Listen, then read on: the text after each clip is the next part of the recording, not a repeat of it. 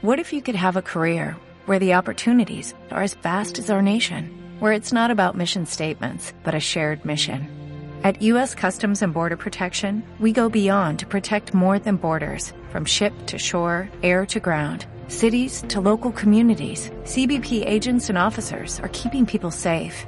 Join U.S. Customs and Border Protection and go beyond for something far greater than yourself. Learn more at cbp.gov/careers. Anti-Black attitudes, are they a threat to health equity in the U.S.? Yeah, so what we were really interested in, you mentioned the Affordable Care Act earlier, and that was what we were trying to unpack a little bit, is about why white people are so resistant to the passing of the Affordable Care Act. I mean, this policy was obviously very controversial. You know, it barely passed through Congress, but the amount of times that Republicans have attempted to repeal this policy is really notable. And so what we were trying to understand is, what is it about the Affordable Care Act that is so infuriating to white people in the United States? And so what we measured was looking at anti-Black attitudes and their relationship to kind of rejecting the ACA or wanting the ACA to be repealed. And what we found is that white people are most critical of the ACA when they hold kind of these negative stereotypes or more implicit attitudes about Black people's work ethic and kind of other negative qualities. And we actually did a kind of a similar study looking at other kind of race-based policies, such as affirmative action or other things that are like clearly racialized in the United States, discussions of them in the United States. And what we found is that white people really interpret the ACA in similar ways as they interpret affirmative action policies or any other kind of policy that's been framed as race-based. And so we argue is that people kind of saw the ACA as kind of a handout, in just the way that you were talking about earlier, in terms of this kind of mythical American dream and this idea that there shouldn't be any kind of special favors afforded to anybody in the United States, particularly not racial groups that are seen as having a number of kind of negative qualities. And so that's exactly what we found in this study, is that we kind of summarized that, that people reject the ACA because they see it as disproportionately helping Black people, and that white people feel that's unfair, even though white people have a lot to gain from the ACA. I think we've seen this in other areas too, including in COVID-19, that white people will vote against their own interests if it means protecting, their own kind of racial identity, or to ensure that, non-white people don't receive what they perceive to be kind of special favors from the government. Even if it means I'm compromising my own health, my family's health, that pales, and I'm using that deliberately, pales in comparison to helping the so-called out-group, the non-white people. That's how I'm processing that. That's the only way, again, that it can make sense, because I'm not protecting my group by keeping them uninsured. That's not protection. I could die, and that some white people have. I would rather die than support Obamacare, get my funeral arranged. Like, what? Yeah, I hear you. I hear what you're saying, and I agree with that. I think there's also some aspect of protecting your in-group by ensuring that the out-group stays, stays in less power.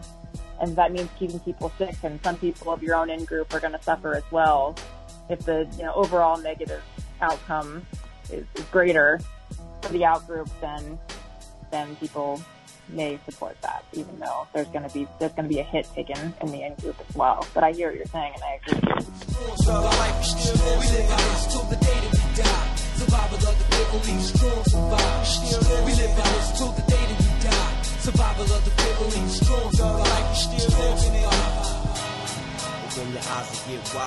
System of racism, white supremacy, determined to survive. Context of white supremacy. Gus T. Renegade in for another broadcast, hopefully to share constructive information on the system of white supremacy. Today's date, Wednesday, September 13, 2023. So I have been told we will have an all-day long party as we wrap up Sue Klebold's memoir tomorrow on the Catherine Massey Book Club. Cannot wait. What an experience, transformative experience it has been studying, researching the whole Columbine situation 25 years on. But we will wrap all of that up tomorrow, same time, 8 p.m. Eastern, 5 p.m. Pacific. The audio that we heard at the beginning of the broadcast, that was from December 2022. We had Dr. Berkeley Franz, white woman, as a guest on the program.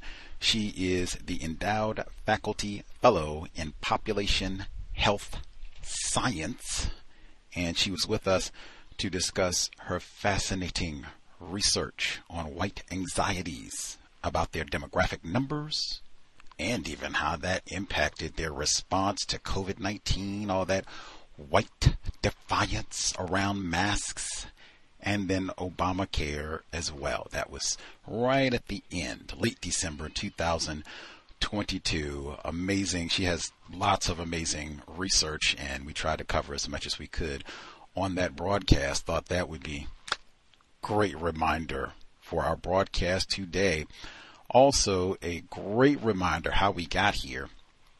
So just a few weeks back, we had Dr.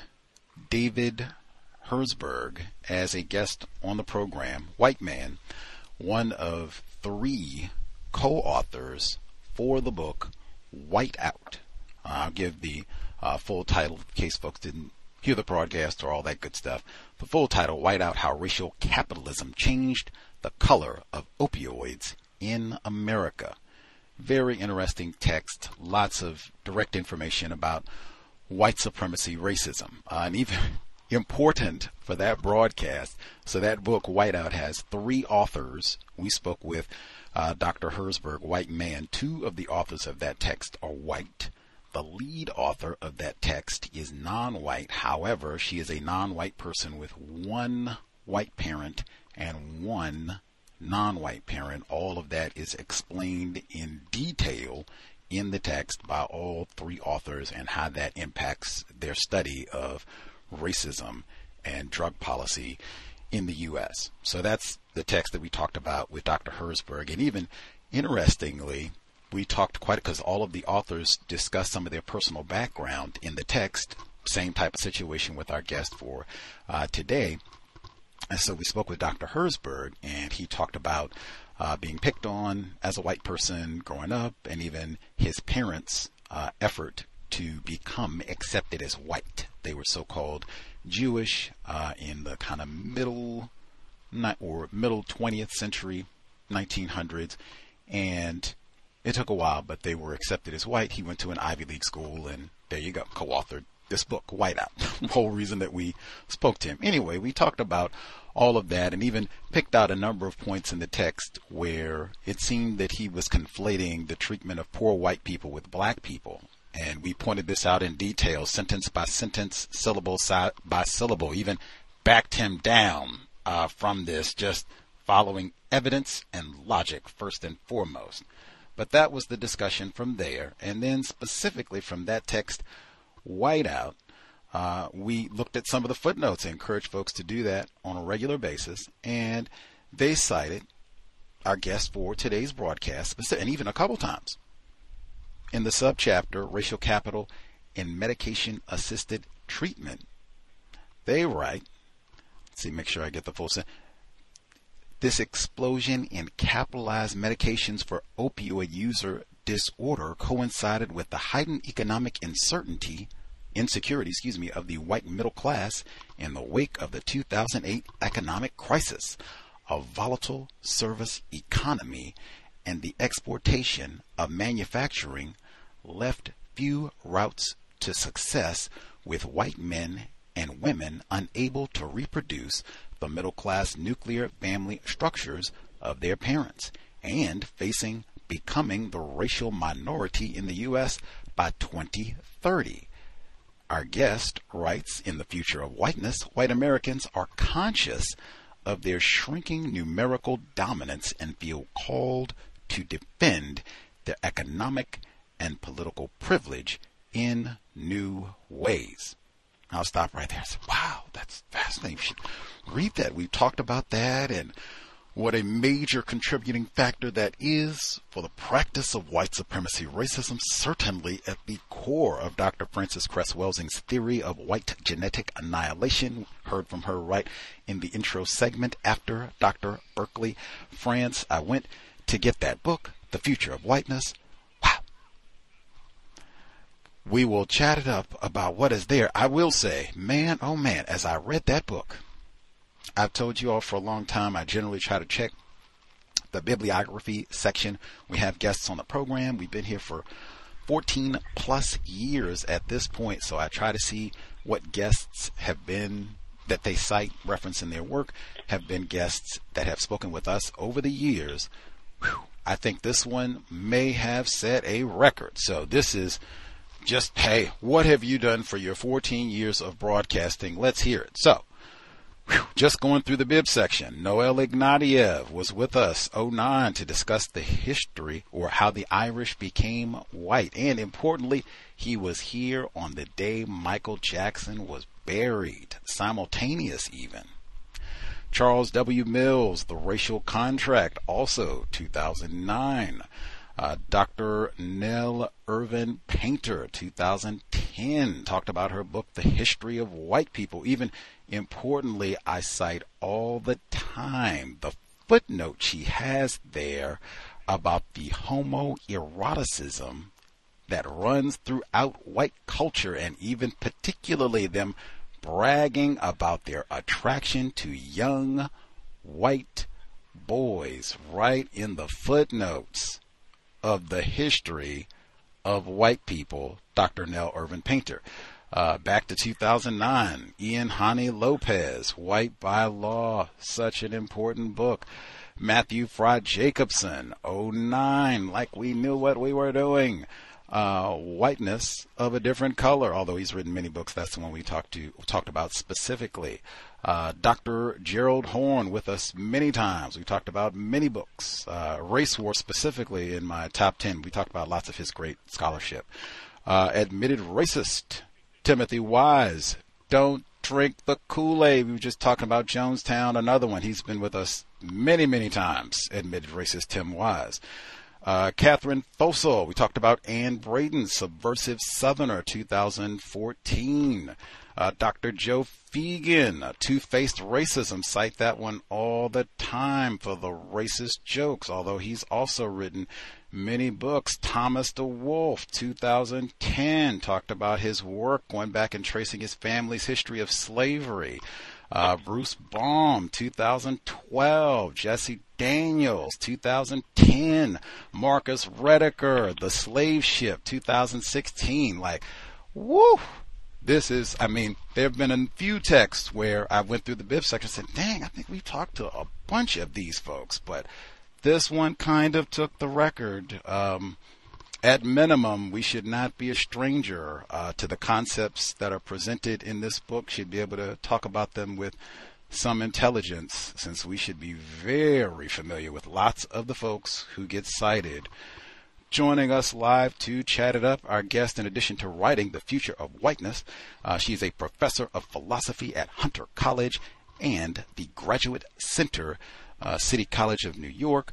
She's past president of the American Philosophical Association. Her areas of work include epistemology, Latin American philosophy, feminism, and critical race theory. Talked about that before, and even get another connection to South Carolina, 2 programs in a row. Joining us live, our guest, Dr. Linda Martin Alcoff. Dr. Alcoff, you're with us? Yes, happy to be here with you. Awesome. Thank you so much for sharing a bit of your Wednesday afternoon with us. For our listeners who may not have read The Future of Whiteness or some of your other work, if you'd like to kind of give a brief intro of who you are and the work that you do.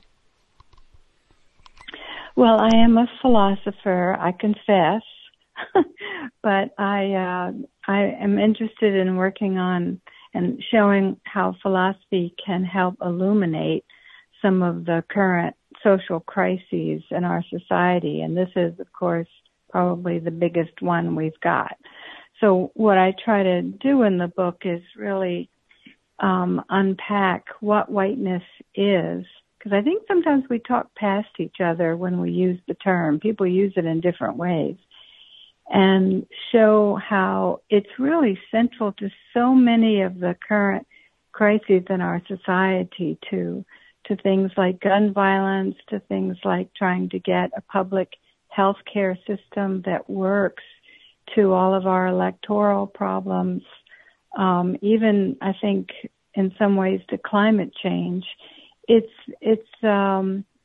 connected in a way that doesn't always get talked about. So I really think, and what I wanted to show is that oftentimes people on the left and people who are liberals, and mostly I'm talking about white people on the left and white liberals, really don't want to talk about whiteness.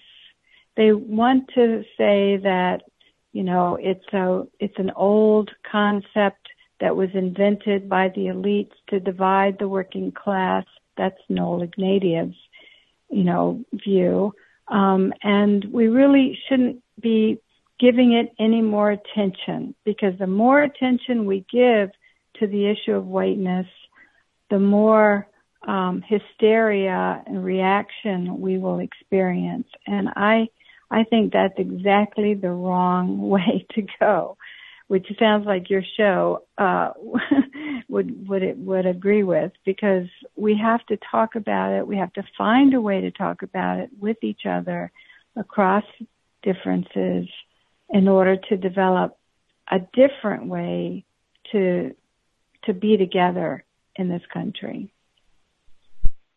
Right. So I try to unpack the concept, and one of the arguments, I'll just give you one argument that I have for why the category of whiteness still is relevant is because. Can you hang on for a second right there? 1 second. And even in fact, sure. I'm going to hop in and get this one now. Now, you told us you're a philosopher. You're in the philosophy department, a philosopher by trade. Your profession, that's, say that in the book and what have you.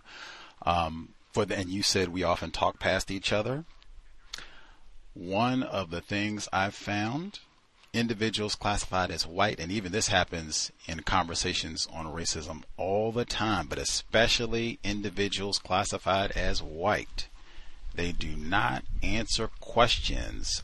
They will use lots of words and not really answer the question. And in fact, I've concluded this is one of the ways that white people deliberately practice racism and withhold information from non-white people, especially when it's time to talk about racism. So for this conversation, it is very important if you could, to the best of your ability, Dr. Alcoff, if you can answer our question. And even I'm pointing it out now because I just asked for a brief bio and you hop to tenets of whiteness. We are going to get to that, but man, like having this set up where we're not hopping all over, because I knew that was going to happen. So this is very important to answer the question. You can give us the nuance and the detail, but we cannot be just all over the place and tangent, and answer the question, because individuals classified as white, frequently, they do not answer questions, and I've concluded that's deliberate racism. So is this a reasonable request, Dr. Alcoff? Yes, of course. I misheard the question. I thought you were asking me about the book. I didn't hear that you were asking me about my own bio, but I'm happy to answer that question. I give it in some detail in the book. I'm actually from Panama. I have a brown father and a white mother, so I'm a mixed person, like so many of us are these days. And I came to the United States when I was a little girl and grew up in Florida.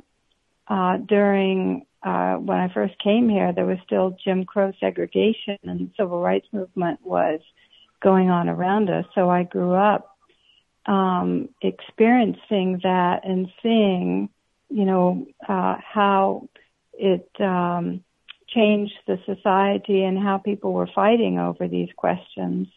I saw it up close and personal when I was young, and my sister and I were kind of in between, right? In between the black-white divide. So there was neither my older sister nor I, nor any of my relatives on that side of the family would be white by the one-drop rule, right? We are mixed, including sub-Saharan African. I did my DNA test. But I think more than your DNA, what counts is how you look. And I think this new term that people have, white presenting, is actually a useful term for getting at, how people operate in society. So I think that's part of my biography too, is in some situations I can present as white and people don't see the telltale signs of my Latinidad. But in other cases, that's not the case. So does that answer the question? That helps get us into a good start, Dr. Alcoff. And I'm glad that you started right there so that listeners will grasp why I said what I said at the very beginning of it. I guess question number one, do you have dual citizenship, Panama and U.S., or one or the other? No, although I have, thought about pursuing that, especially in the last few years with the craziness going on. I just have U.S. citizenship. My mother did that because she believed, I think correctly, that if I had U.S. citizenship, I could move back and forth between the United States and Panama more easily than if I had Panamanian citizenship, in which case it would be harder to move back and forth. And she was right about that. So she's a U.S. citizen, but I was born in Panama. But she went to Gorgas Hospital, which was in the Canal Zone, where she didn't live. My father didn't live. We didn't live in the Canal Zone, but she went to that hospital so that in my birth certificate it could say born in the Canal Zone in Gorgas Hospital, and that would help secure my U.S. citizenship. Fascinating. Well thought out from a white mother.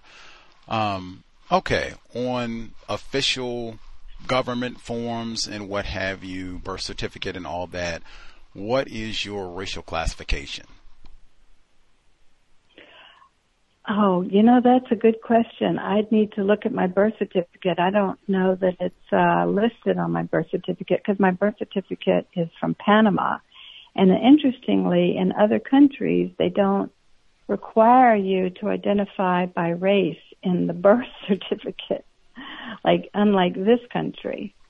So I don't think it's on there, but I usually, I usually put mixed, something like that. I check more than one, something like that. It's a complicated situation because if you are mixed, on the one hand, we need to own up to the white privileges that we may have if we're white presenting. On the other hand, there is a tradition in Latin America of denying one's non-white forebears, of lying about it, of denying it, and of really trying to sort of, sweep it under the rug. And, I don't want to continue with that and participate with that. My grandmother was from North Africa. Her name was Ohenia Hassan. She could not pass, nor could her sister or some of the other relatives.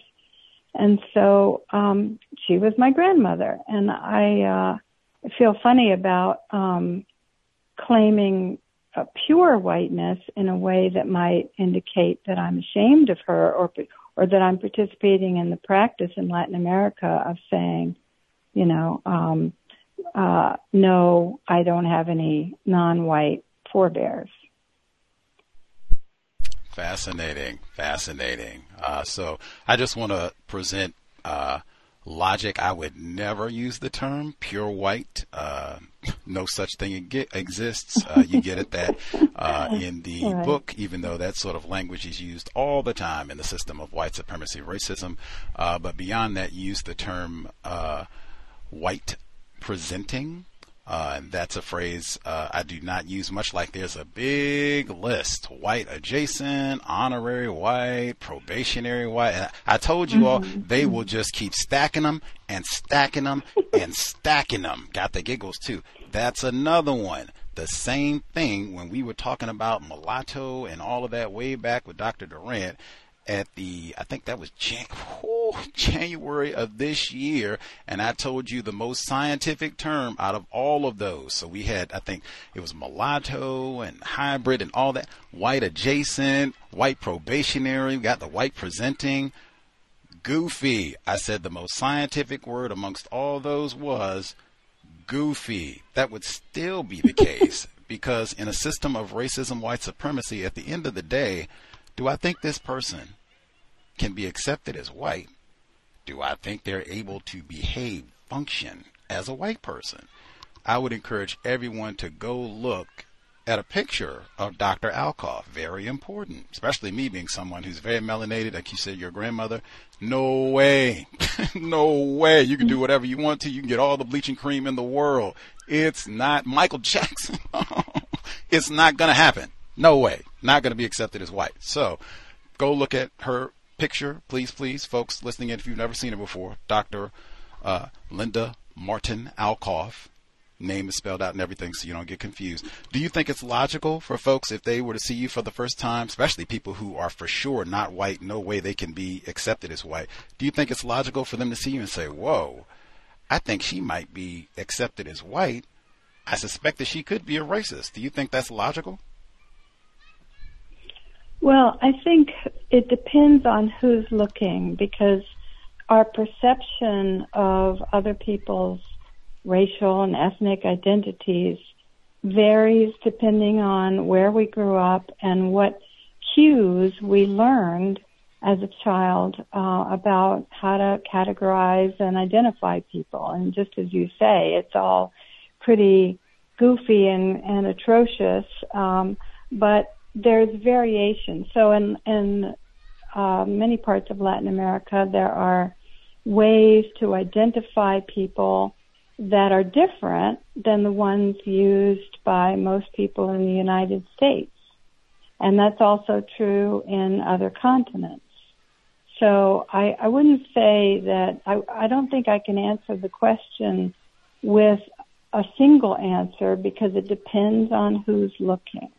A black person, someone who's classified as black in the U.S., since we're talking this part of the world, if they see you and they say, wow, I think Dr. Alcoff could be a white person, I suspect that she could be racist. A black person born in South Carolina, even make it more familiar. Do you think that that's logical? Well, sure. But black people also vary. There's black people in, many black people in Panama and in Latin America, and they have different perceptual systems. But, in terms of the way racism works in the United States, I think there is, there's massive white privilege that I can get in many kinds of public venues. Certainly, that is absolutely the case. For individuals listening to our program who are classified as not white, so when I put it in the context of a black person looking at her photograph, logical to think, hey, I think she could be a white person. I suspect she could be a racist. She said sure. When I hear individuals classified as white speak, and we spoke to hundreds of them, some of them I mentioned, Timothy Wise, that's one, admitted racist, don't drink the Kool-Aid. They will talk incessantly about ways that they access so-called white privilege. That's another term that I never use. They do not speak about ways that they practice racism, white supremacy. You, as someone who can access so-called white privilege, are there times that you have practiced racism, white supremacy, mistreating individuals who are not white? Well, I don't think so. I mean, I think, I don't think we're completely transparent to ourselves. I don't think anybody is completely transparent to ourselves. So I think it's really important, especially for white or white presenting or whatever term, we use, to be humble about the possibility of continuing to learn more about racism and how racism works in our society until the day we die. That's my view.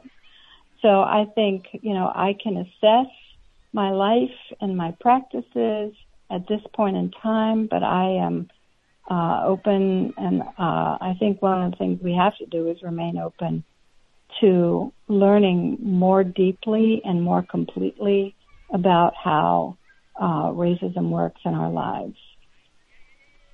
Got it. I would say I'll just ask this way, given what we've said then, it's logical for me as we're talking, given white presenting, quote unquote, I don't use that term. I think that's confusing. I think a better term, suspected racist. This could just be that I'm talking to someone who is able to function as white and does so and practices racism, white supremacy.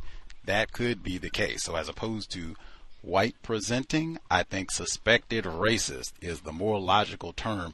That's the way I'm going to think during the broadcast, given the tone and even the conversation that we're having right now, because there's so much chuckling. White supremacy, racism is not funny, and this conversation is not funny. That's too, when we talk to white people, there's a lot of chuckling at, that's even in the book. I was going to point that out. The chuckling continues in the text. Anyway, so you understand the logic of why that would be the case for me, someone classified as black, born in the U.S., looking at you, might think, hey, this could just be that I'm talking to someone who's classified as white. You already agreed to the logic of why that sound? Yes? Sure. Gotcha. All righty. For this program, we always start with definition. It was convoluted because most of the time we do not talk to people where there's this much racial ambiguity. Most of the time, are you classified as David Herzberg? Are you a white man? Yep. We moved forward and got to other things of the book. Like this took a lot more time with the, but that's understandable. Cowbell. Got it. We normally start with the definition for racism. So important. You talk about that in your book. And the throwing term, we don't do that. I make sure that people get our definition of racism at the very beginning so we know if they think it's accurate, logical. I use the term racism and the term white supremacy as synonyms, same definition for both. That definition is a global system of people who classify themselves as white and are dedicated to abusing and or subjugating everyone in the known universe whom they classify as not white. Do you think such a system exists? Do you think that definition is accurate? I do think such a system exists, but I think that system coexists with some other systems. So I think I like to use the term, I think there's more than one definition of racism. There's white racism against non-white people, and I think we're trying to move toward a more structural understanding of how that happens, rather than, reducing it to individual psychological, conscious, intentional disposition, which, of course, is quite common. But I think the structural form of global white supremacy is more important to bring into focus, in which it's not about intent, it's not about conscious, it's about effects, and it's systemic. But I think there's other ways to define racism as a kind of essentializing of other people based on their perceived race or their imagined ethnic or ethno-racial category. So I think there's, I think it's legitimate to talk about specific forms of, for example, anti-Asian racism that everybody who's not Asian can promulgate, or anti-black racism that everybody who's not black can promulgate, and other forms of racism. So I think I think we can talk about individual racism, and I think it's important to do, but I think we also need to talk about institutional racism and structural racism.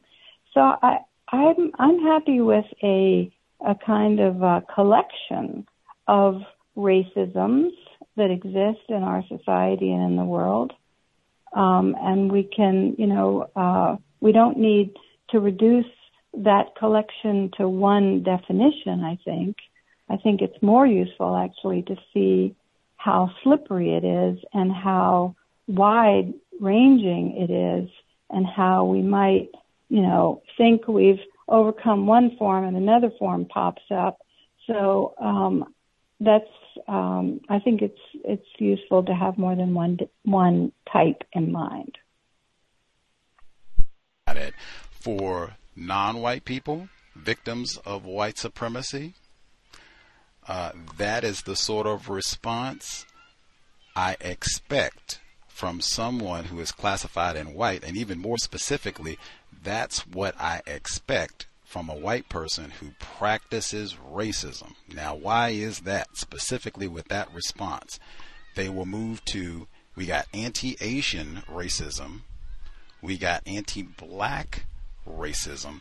All of that removes, what was the first thing I said? White supremacy racism. The focus needs to be on the people who are causing all of this, and those are the people classified as white.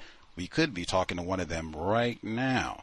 The other aspect of that, the structure, that is almost every single person that we speak to classified as white. That's what they do, and that's exactly why my definition is not that. The structure, the system could be you, but it is for sure the people classified as white. They are the system. They are the ones who make the laws, they enforce the laws, they update and refine the laws. They are the ones who make all of this possible. Individuals classified as white, they exactly the term she used before that they love. Timothy Wise, white privilege. I've said for more than a decade that is a very passive way of explaining exactly what she just said, but in a much more euphemized way. Pop up, meaning this problem endures. It continues. It gets refined. You think you've made some progress, and nope. Why is that? Individuals classified as white, the D word I use, they are dedicated. Now you start to get a more evidenced and logic-based understanding of why racism, white supremacy continues to pop up all over the world and in every single area of people activity. Is what I just said logical, Dr. Alcoff?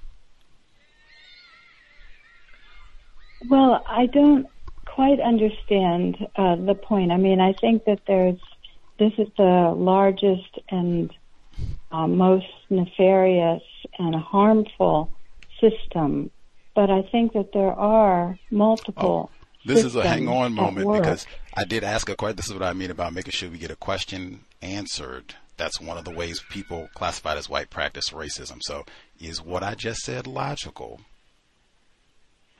I'm trying to answer it. I'm trying to answer your question. Because when you say is the answer that you gave logical, that assumes that you and I agree on what is logical, right? So I'm trying to explain that I think I agree with most of what you said, but I just think that it's important to talk about multiple forms of racism that can operate in different ways. And in fact, I think it's important to talk about how people of color can perpetrate racism against other people of color. And I don't think this is a dodge. I think it's a sociological and historical fact that we have to come to grips with. So I think overcoming racism and white supremacy is going to be a complicated project, and rather than one that has a single sort of target that we can focus on and ignore all the other complicating factors. Much obliged. Context of white supremacy. Dr. Woo, man, making me work more than I wanted to. Dr. Linda Martin Alcoff. Thank you for your answer. But listeners, make sure you go look at her picture. I normally don't do this, right? Make sure you look at her picture. They have the search engines. I was going to say the G word, but they got the antitrust suit, so maybe I won't say that. Just use a search engine and do a look-see for her pic. And folks that dial in with a question or what have you, let us know. If you just saw her, you didn't get any information, you didn't hear any of our dialogue, if you just saw her, what have you, like, oh, this is a non-white person, white person, what would you think?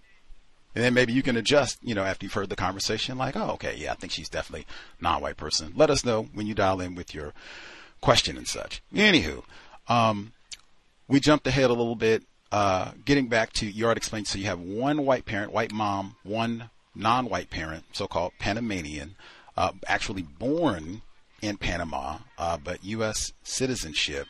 You talk in detail in the text about the future of whiteness. You talk in detail about your skin complexion, I guess melanin percentage in comparison to your sister. And it seems that your sister is substantially darker than you are phenotypically, and your white family members in South Carolina, they noticed this immediately, and it manifested in how they treated the two of you. I guess for people that can't see you, maybe we got some folks who are lost.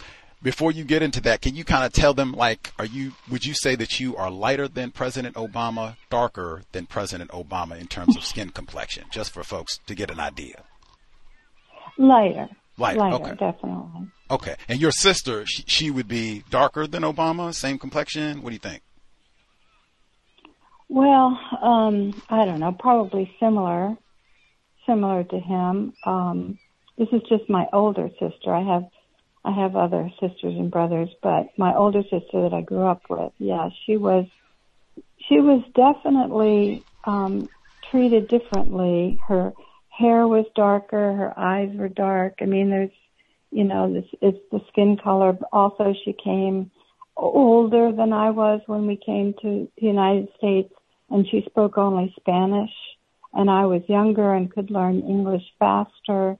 So there was a variety of elements that I think, contributed to her being seen as an outsider in the family, not really one of the family.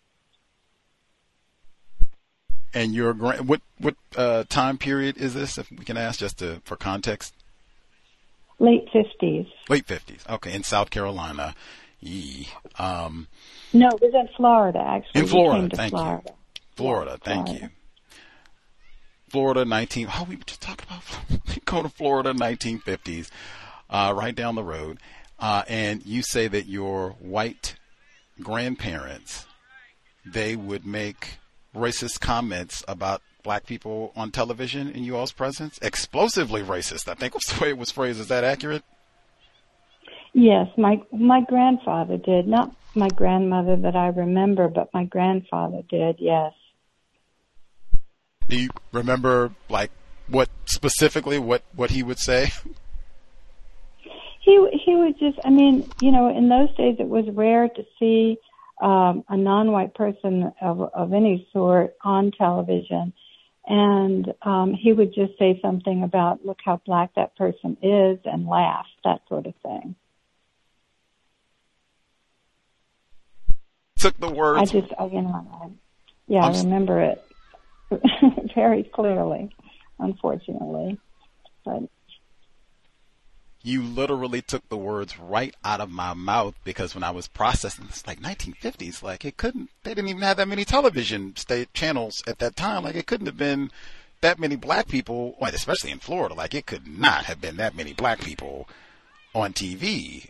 So I don't even know how many opportunities you would have to, be grouse about this. Like, dang, I don't know. Was this a prominent thing? Like, do you remember this happening? I don't know, weekly, monthly? No, and in fact, I think it happened in the 60s, not in the 50s. I mean, I came to the United States in the late 50s, but I spent the decade of the 60s in Florida still, and in and out of my grandparents' house. We lived with them for a while. And so I think it was more in probably the mid-60s when he would have said this, and I only remember it once or twice happening, but it struck me, it just sort of struck me with his response to it. Fascinating. Did he tell racist jokes as well, or he just made these comments about black people on TV? I don't remember any racist jokes or anything like that, but I know that I know that he had racism, anti-black racism in particular.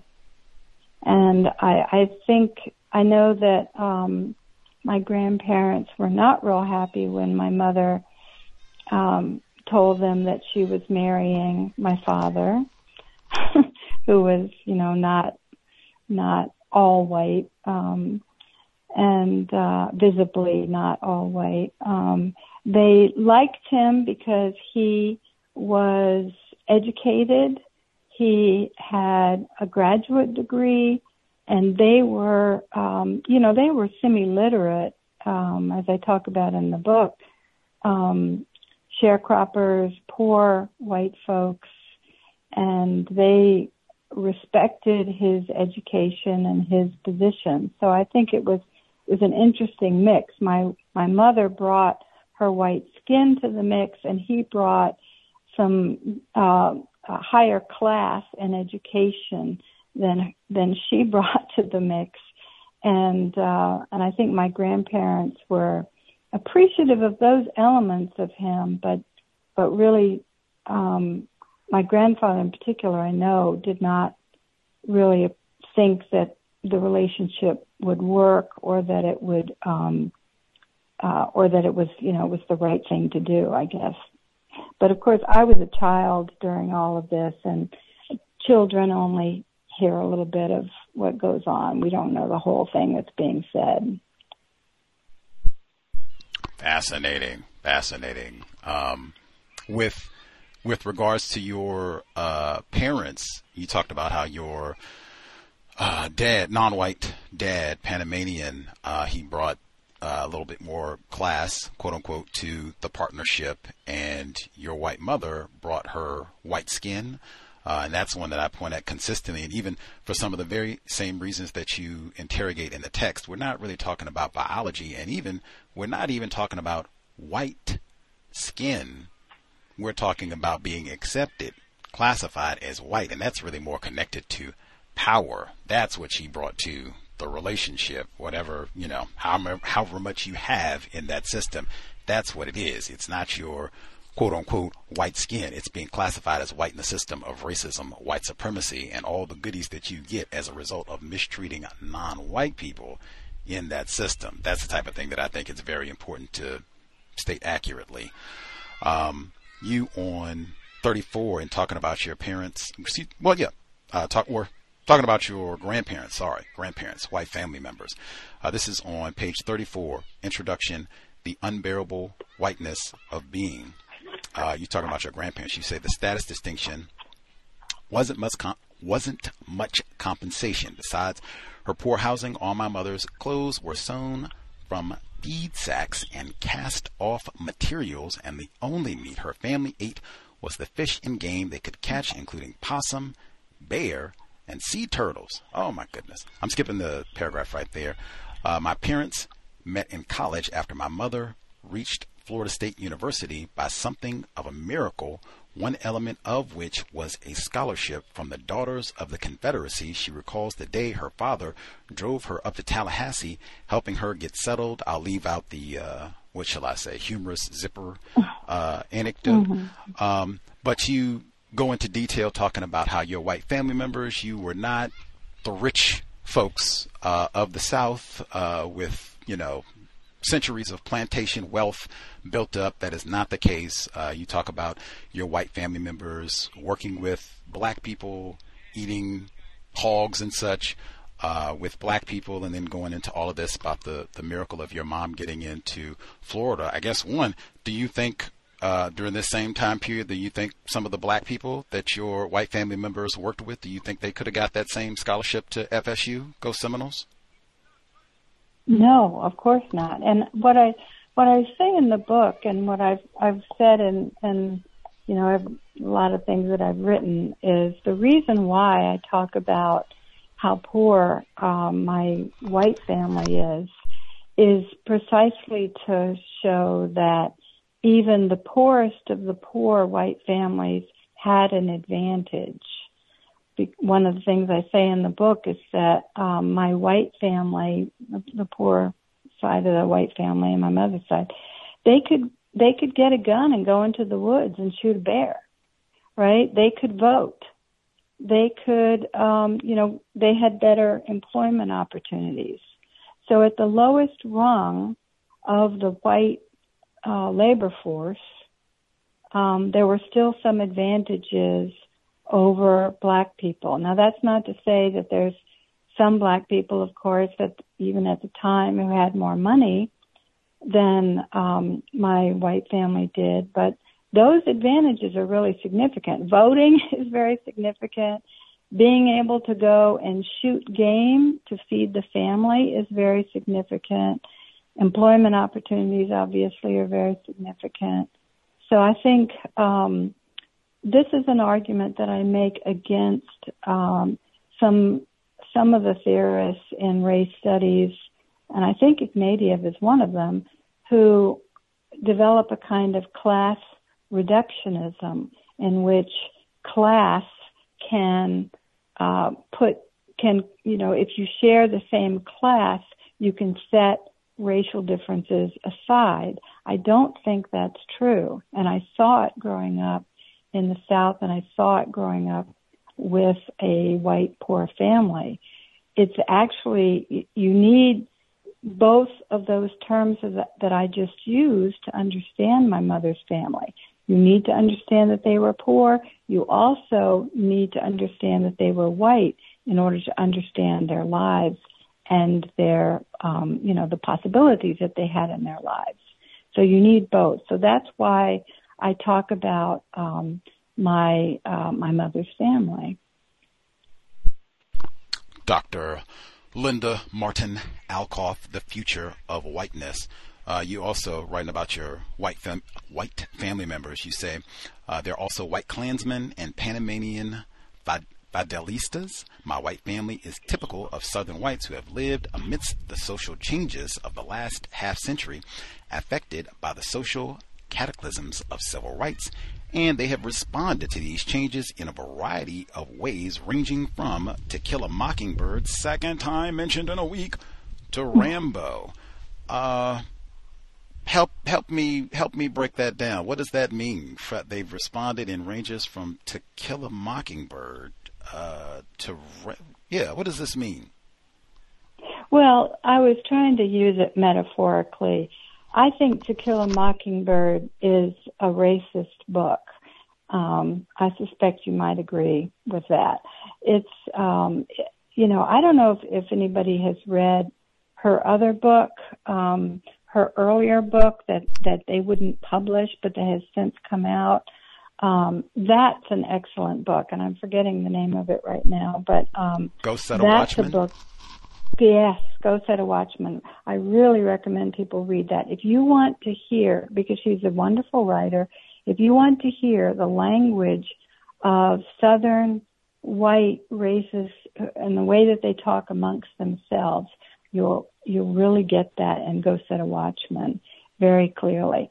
To Kill a Mockingbird but it's liberal racism as opposed to Klan violent racism. I mean, we could argue over exactly how to parse those terms, but I think there's distinctions. There's people who believe that they are promoting equality between, diverse groups in our society, but are not willing to make the social change necessary for that.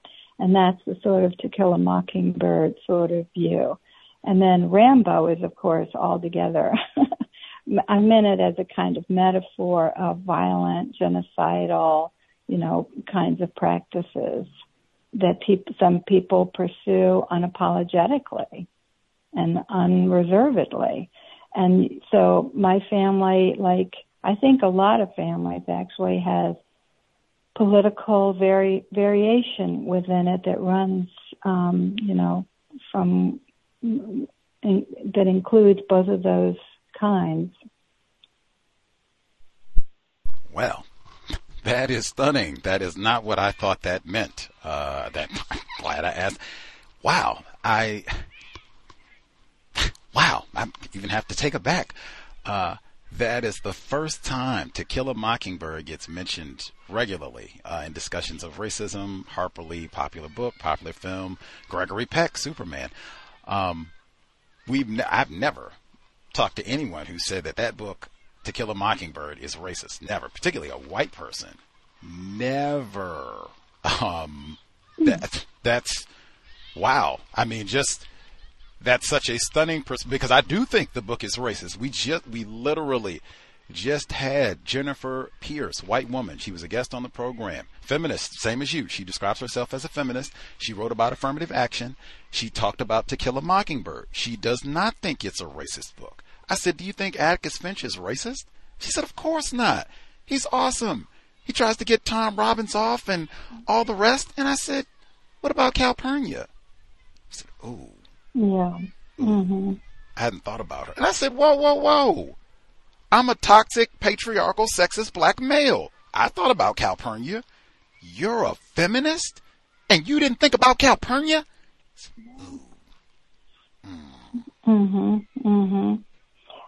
I think, there's so many elements of that book that are racist. I mean, Atticus Finch is the white savior trope, which is really old and still with us, unfortunately.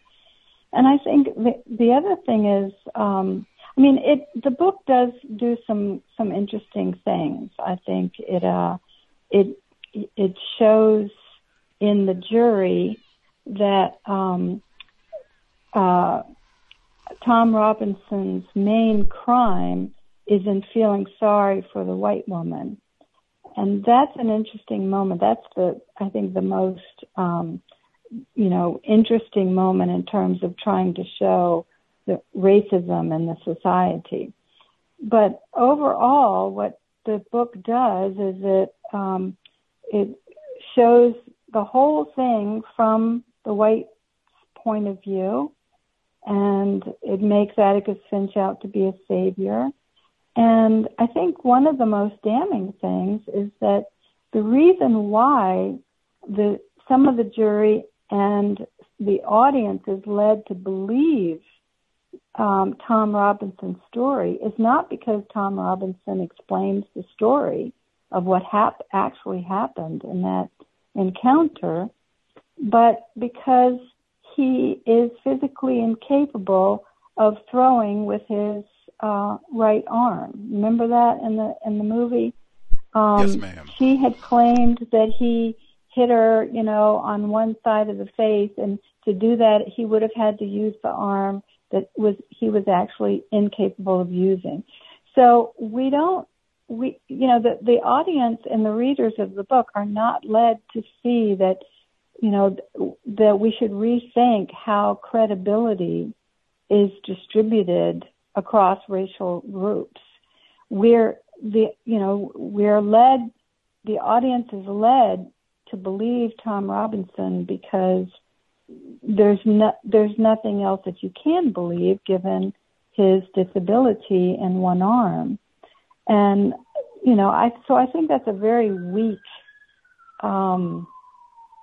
anti-racist move, if it's even anti-racist. In some ways it's not, because it's maintaining the system that we decide who to believe, in a continuing in a racist way.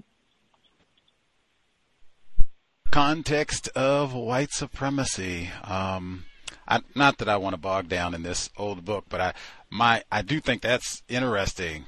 I think one of the things I noted in terms of the racism, the movie doesn't really sympathize, or doesn't, the villain of all of this, I forget the white male who goes to attack, who actually does beat down the white woman and blames it on Tom Robinson, and then goes and attacks Atticus Finch's children. That's what makes him a villain. It's not that he lies and does all of this to get time. It's that and it's repeated. That's one that I pick out as well. What I said about Dr. Nell Irvin Painter and white culture, the homoeroticism and sexualizing of children, that's in To Kill a Mockingbird too, because it's white children are repeatedly attacked in that book by racist white men. They go to get Tom Robinson to lynch him, and it's white children, and they're going to beat him down. Then even they stop, and it happens again where he keeps going and threatening white children, and then finally at the end of it, that's really what sets him up as the villain. It's like, oh yeah, and the nigger died. Yeah, that's it. But he's attacked these children. Like, oh my God, I can't believe it. Like, it's very weird. And even that, I think even worse, it makes Atticus Finch not a racist, which is clearly not the case. If you just read the next book, Go Set a Watchman, where he is furious that Negro children have... How could you have a white man in Alabama in the 1930s? This is 20 years before the bus boycott, Rosa Parks. How could you possibly have a white man in Alabama who has a black maid, no less, who is not racist? Come on. Anyway, it's Atticus Finch, and that's the greatest hero in movies, Hollywood of all time, Atticus Finch. Anywho, I gotta get this in just because African American culture. This was brought up on our most recent broadcast. You mentioned it specifically in the text. Dr. Alcoff, what do you think is African American culture? What do I think?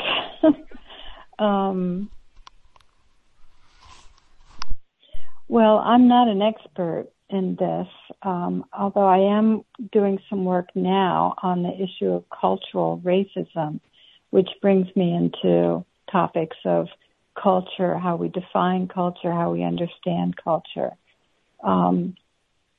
African American culture, I guess, is all of the cultural productions that have been produced in the particular experience of slavery and the diaspora since the beginning of the conquest, because it really started in the very beginning of the conquest of the Americas in 1492. So for the last 500 years, there have been black people forcibly, kidnapped, enslaved, conscripted, and having to lose some elements of their previous culture and create new culture. So it's all of that huge amalgam of ways of living and ways of producing music and writing and so forth that have been produced out of this particular experience. I appreciate the humility. Dr. Alcoff, she said she's not an expert in this area, but that is the exact same response that I gave 3 days ago now on the broadcast about black culture. I think I said it a bit more succinctly. I just said black culture is a response to white supremacy racism. In my view, a pretty pitiful one for the most part, but that would pretty much be what it is. She didn't have the pitiful part. That was me. But for the most part, we're pretty close. Our previous guest had a different definition, but that's, hey, at least we got his definition, we got my definition, and folks can, evaluate, see what makes sense. We went a little out of order for many reasons. The book that we've been even reading from and talking around, The Future of Whiteness, was there a problem that you were trying to solve with The Future of Whiteness, Dr. Alcoff? Yes. One of the problems I was trying to solve is the fact that people want to avoid the term whiteness. And at least when I wrote the book, it came out in 2015, I think this was more common than it is today, which is to try to say, I'm not white. Whiteness is just a mirage. It's a illegitimate term that was produced in order to divide the working class or produced by racists, and it has no connection to reality, so we should stop using the term whiteness. And that's why I call it the future of whiteness, because some people think there is no future of whiteness. We can eliminate the term, eliminate the concept, and eliminate the problem. And so much of the book is my argument against that kind of view and arguing that we need to talk about whiteness more than we do and explore it and analyze it and from many different dimensions. And that's the only way to get to a different future. Did you have an intended audience in mind for this book? Like, was this for your students or others in the academy? Was this for everybody, general public? I was trying to write in a way that would be larger, more accessible, less verbose, and less academic. But my husband read the book, and he's not an academic. He doesn't have degrees. And he explained to me that it actually was more academic than I had realized, because there's terminology I use sometimes I don't even realize, that it's terminology that we use in university and college settings, but that doesn't get used outside of that. But I really hoped to reach a broader audience. But I'll tell you who my audience really was, who I was wanting to reach, and that is the left, the white dominant left. That's who I was really trying to reach. Okay, I have to put a pin in that. White left, that's who you really wanted to reach about the future of whiteness. And are we going to use this term, identify? Are we going to just stop using this classification, whiteness in general? That's okay. I'll keep that in mind. Put a pin there. You said your husband read the book, or I guess you talk about that a little bit in the book when y'all go to the sporting contests and all that, and you don't like it too much. He read the book and he thought it was a bit academic with some of the jargon and such. Is your husband classified as white or not white? He's Jewish, he certainly gets white privilege. I know you don't like the term, but he certainly gets that a lot. But he also gets anti-Semitism pretty regularly. So I think it's Jews are, in my view, on the borderlines. Sometimes they are, completely, fully included within the grouping of whites. And at other times, historically, they have been pushed outside. The Nazis are an obvious example. But it goes back and forth in Jewish history. It's kind of interesting. It's not like it gets better and better and better. They get better and then they get pushed out. They get better and then they get pushed out. So it's kind of they're a border category of whiteness. Once again, for non-white people who are listening, Jewish is not a racial classification, which I'm sure our guest knows. That's how you can have Sue Klebold say she is Jewish, Sammy Davis Jr. say that he is Jewish.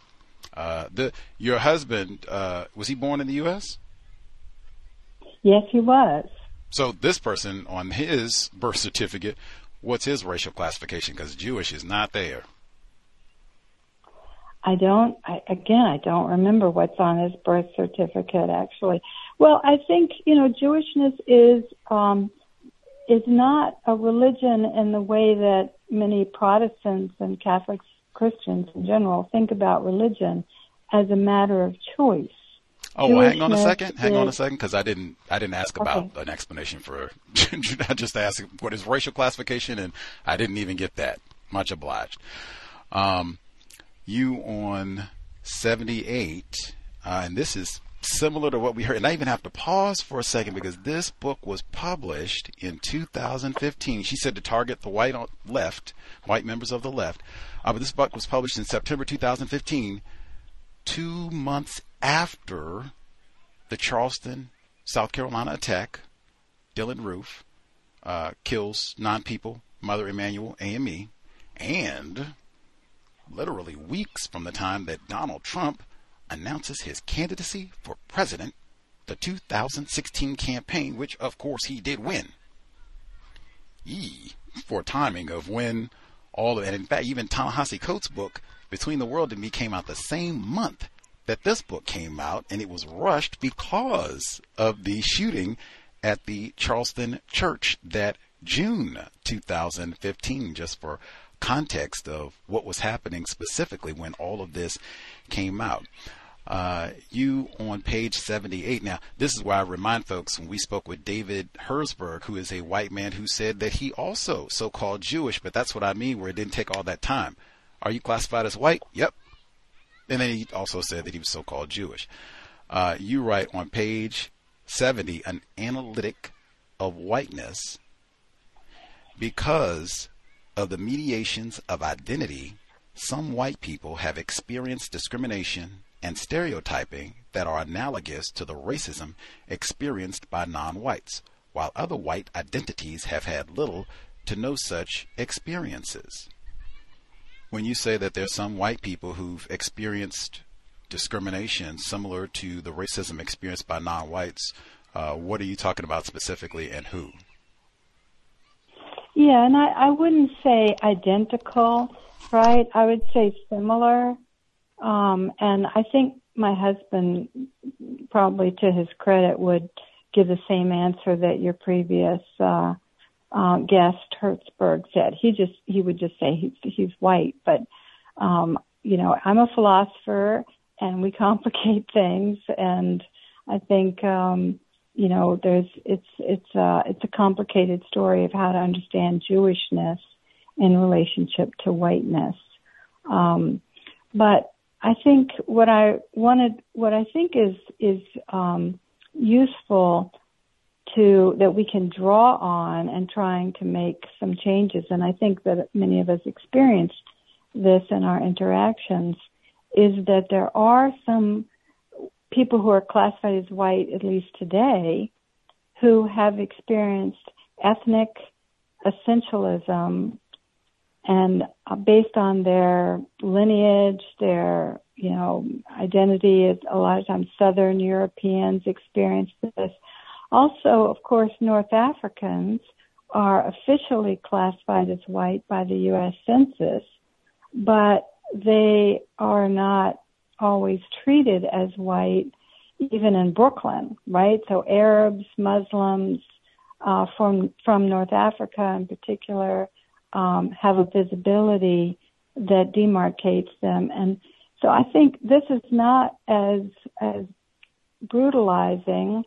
It's not the same as anti-Black racism, but I think there's some similarities in that it's just your identity. It's just your lineage. It's just your family. And people think they know everything about you. People think they know everything they need to know about you. And they don't need to hear you talk. They don't need to ask you questions. They already know everything they need to know about you.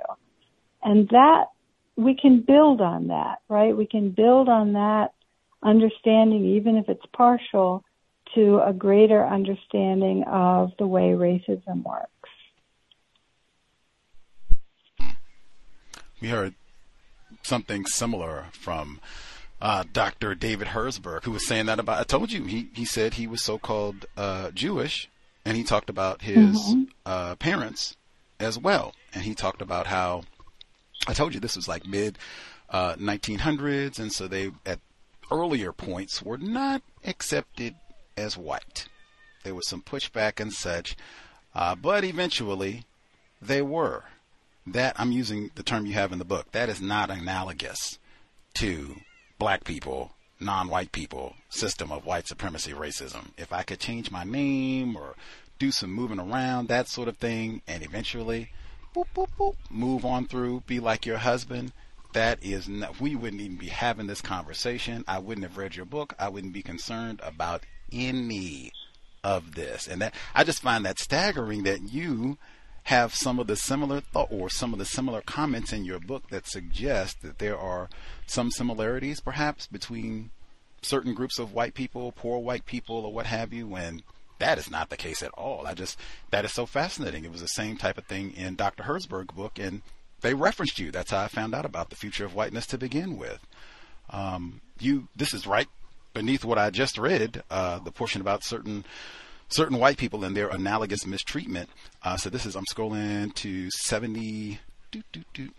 You're talking, or I already mentioned the sports. She said her husband, who she said he would self-identify as white, although she says, she includes that he's so-called Jewish and all the rest of it. You talk about how you all would go to sporting events and that sort of thing. He's into it, blah, blah, blah. You're not, blah, blah, blah. You're looking at other things.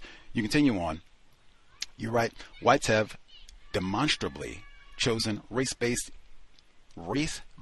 over economic interests when, for example, they choose to work for less pay in a non-union hospital with a larger white workforce rather than in a unionized hospital with a diverse workforce, or when they vote for white candidates less likely to deliver services they need than for candidates associated with multiracial constituencies, or just when they stop watching their favorite sports, whether it's baseball or basketball, because of the predominance of non-white players. Even golf is now in jeopardy, with an exclamation point. What evidence have you seen that golf is under threat from non-white players? Oh, I've heard people talk about it, because there's been some Tiger Woods and also some Mexican players that have won. I've heard people talk about golf changing in that way, and I think, exhibits some racism, maybe subtle in some cases.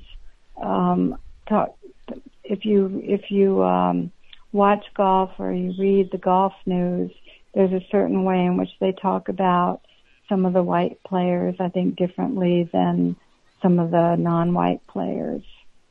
So it's, I'm just making the point that I was trying to make in that section is to try to talk about how we sort of learn these patterns of judgment, and the patterns of judgment may not use racial terms overtly, and yet we're still using patterns of judgment that can be racist in the sense of making distinctions between people who are identified as having different races, using a racist sort of ranking system of character traits and sports skill and the way in which we understand their skill at sports.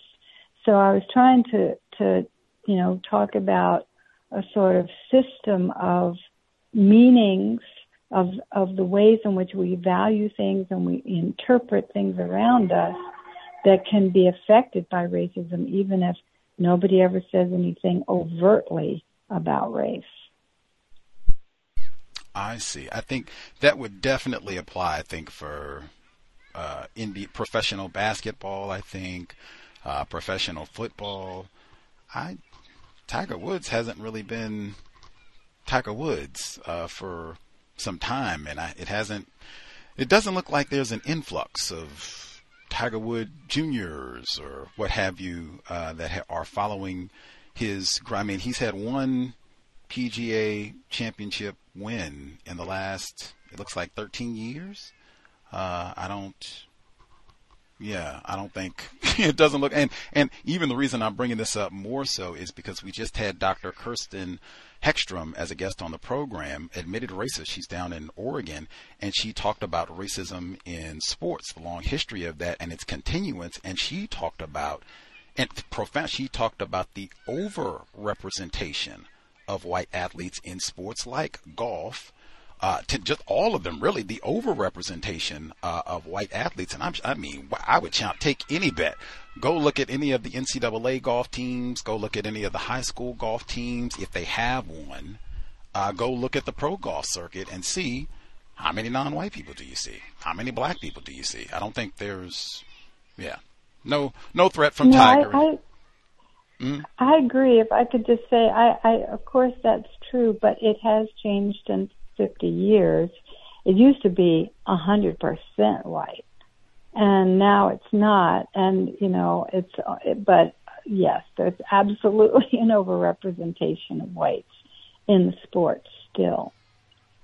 It's an expensive sport, that's part of the issue.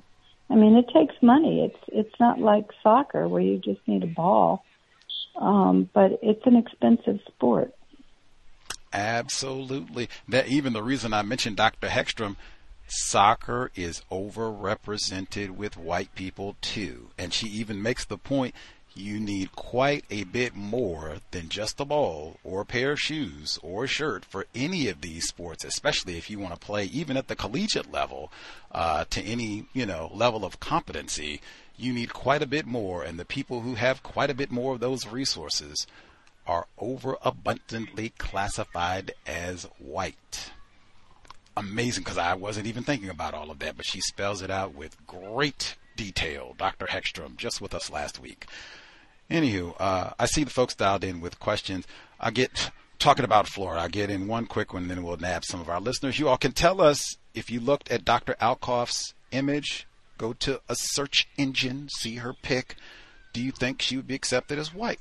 And even, have you been impacted? The discussion, man, I think she's a non-white person, man. Gus, what do you, say that too. So this is the book we've been chatting about, The Future of Whiteness, the chapter in Analytic of Whiteness, page 73. You write, the lived experience of white privilege, favorite term, connects to a unique set of historical experiences and an ongoing cultural imaginary that affects subject formation differently for white people than it does for others. As the trove of recently published rich phenomenologies and reflexive autobiographies are beginning to reveal, guilt over slavery and colonialism differentiates whites from others, and whites are positioned differently within both national narratives and global ones regarding civilization, in quotes, affecting both perception and self-perception. And I'll stop there. What evidence do you see that a substantial number of people classified as white feel some sort of guilt about slavery and or colonialism? Oh, I don't argue that a substantial number experience guilt. What I do argue is that when the topic of slavery comes up, people in the United States are positioned differently vis-a-vis that history. Some will experience the pain of thinking about their ancestors. Others will experience guilt. So that's one of the elements that distinguishes white people vis-a-vis others and distinguishes black people also in reference to this particular part of our national history, is you can look at affect, what some theorists call affect or emotions or feelings. We can look at what are our feelings that we have that come up when we hear certain stories or we are told certain histories. And those feelings are going to be different for different racial groups. Not all white people will feel guilt, but black people aren't going to feel guilt at all. So, and I think white people don't, in some cases, not in all, don't want to feel guilty. And that's what motivates the desire to change the, required student curriculum, because they feel like they might feel some guilt, and they don't want to feel the guilt. But guilt is not an issue for others. So that was my point there. I'm not making a claim that everybody feels guilt, unfortunately. I don't think it's the case. I haven't seen any evidence that there's a sizable chunk of individuals classified as white that feel guilty about slavery. In fact, we were just talking about this with Dr. Jenny Bulstrode. She's in the UK, and we were talking about down in Florida, Ron DeSantis land, where they were saying, man, you black, this is the best thing that ever happened to you niggers. You got to come over here and hang out with us cool white people and everything. You could have been stuck over there in the jungles. They were just saying that. And when we talked to Dr. Bulstrode, it wasn't just that they were just literally saying almost in the same terms that I gave it to you. This is a long-running trope, not of guilt, but you should be thankful. We rescued you. You should be happy about all. Look at where you are now. What if you had stayed over there? This is a long-running trope. Yes, Dr. Alcoff? Yes, it is. It's unbelievable that it continues in 2023, but it does. But there are also the writings that I cite there by Cuomo and Hall Sullivan, etc. on page 73 will give readers a different sense of some other white responses to those histories. There are some other white responses to those histories. And there's some sociological work that I've read that, says that it's a sizable response. But it's nothing, I'm not making a claim about it being a majority or anything like that.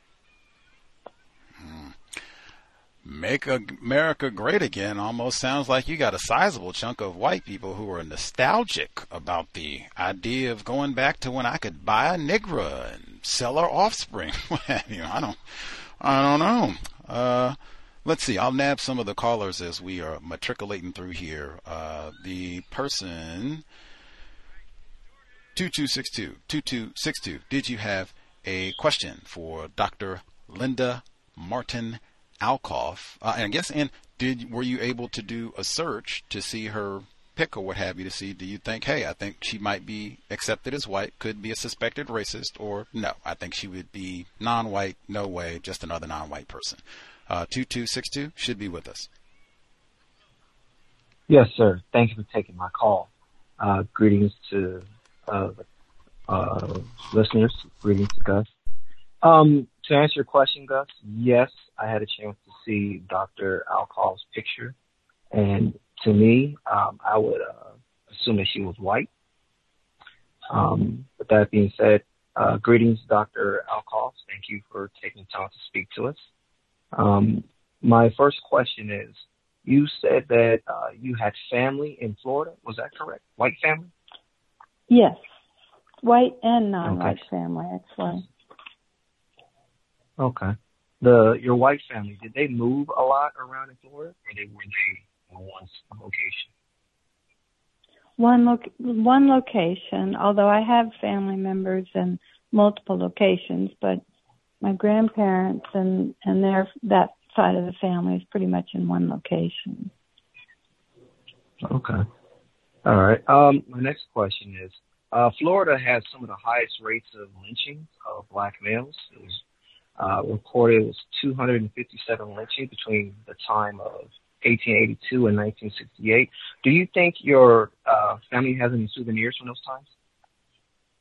Oh, God. Not that I know of, and I don't know of anybody who participated in any of that. But, of course, I might not know, right, because it may have happened earlier and they might not have shared that with me. So it is a possibility, but I don't know of any participation or certainly of any, what did you call it, mementos or that sort of thing that people kept, like a postcard or Du Bois talks about seeing a piece of a person's finger, I think, in a shop window that he passed, and when he was young, and how horrible it was for him. Okay. Thank you for your response. My next question is, you said earlier about different forms of quote-unquote racism. Do you have any example of black people dominating white people? No, I don't. Okay. All right. My next question is, are you familiar with who benefits the most from affirmative action? Who benefits the most from segregation? Is that what you said? From affirmative action? Oh, from affirmative action. Yes, I've seen the statistics. I think people are arguing now, people who are able to do that kind of empirical work, that white women have benefited the most. That's the latest thing I've seen. Do you think that's correct? Okay. Thank you for your response. My question is, who do you think has more power, knowledge, and understanding about maintaining the system of racism, white supremacy, non-white or white people?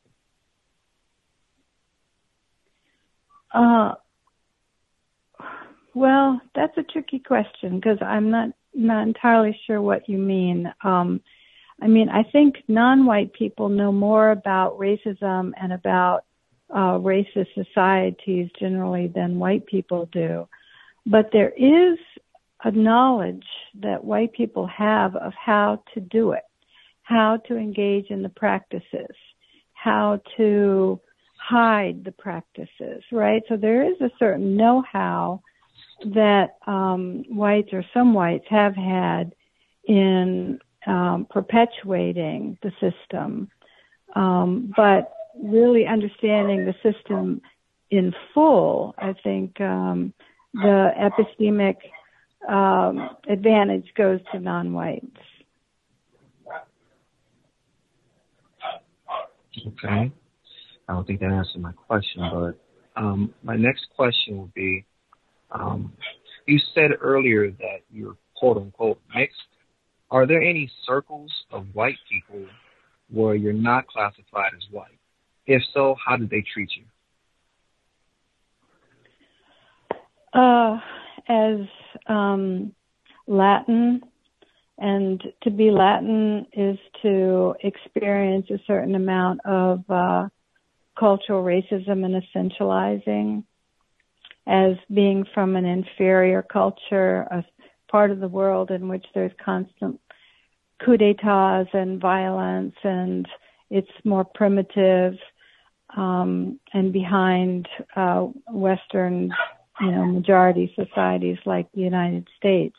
I mean, one example I can give is, people kept saying that if the southern borders in Texas and Arizona and so forth were continued to allow Mexicans and Central Americans to come across the border and populate the United States, that the United States would become a third world country.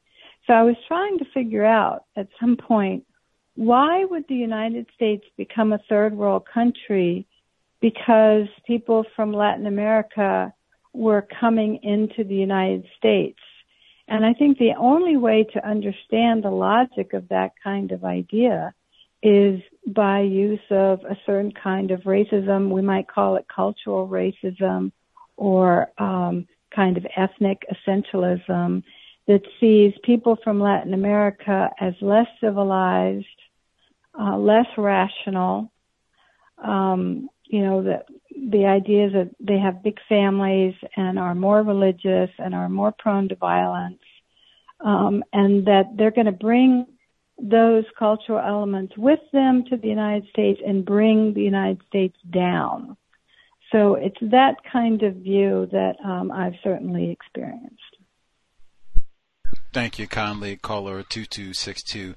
Now, our next caller. Have you seen Driving Miss Daisy, Dr. Alcoff?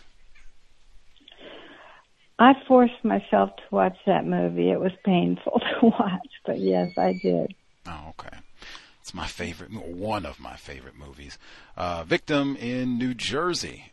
Did you have a question for Dr. Linda Martin Alcoff? Forced herself to watch the great Morgan Freeman in Driving Miss Daisy.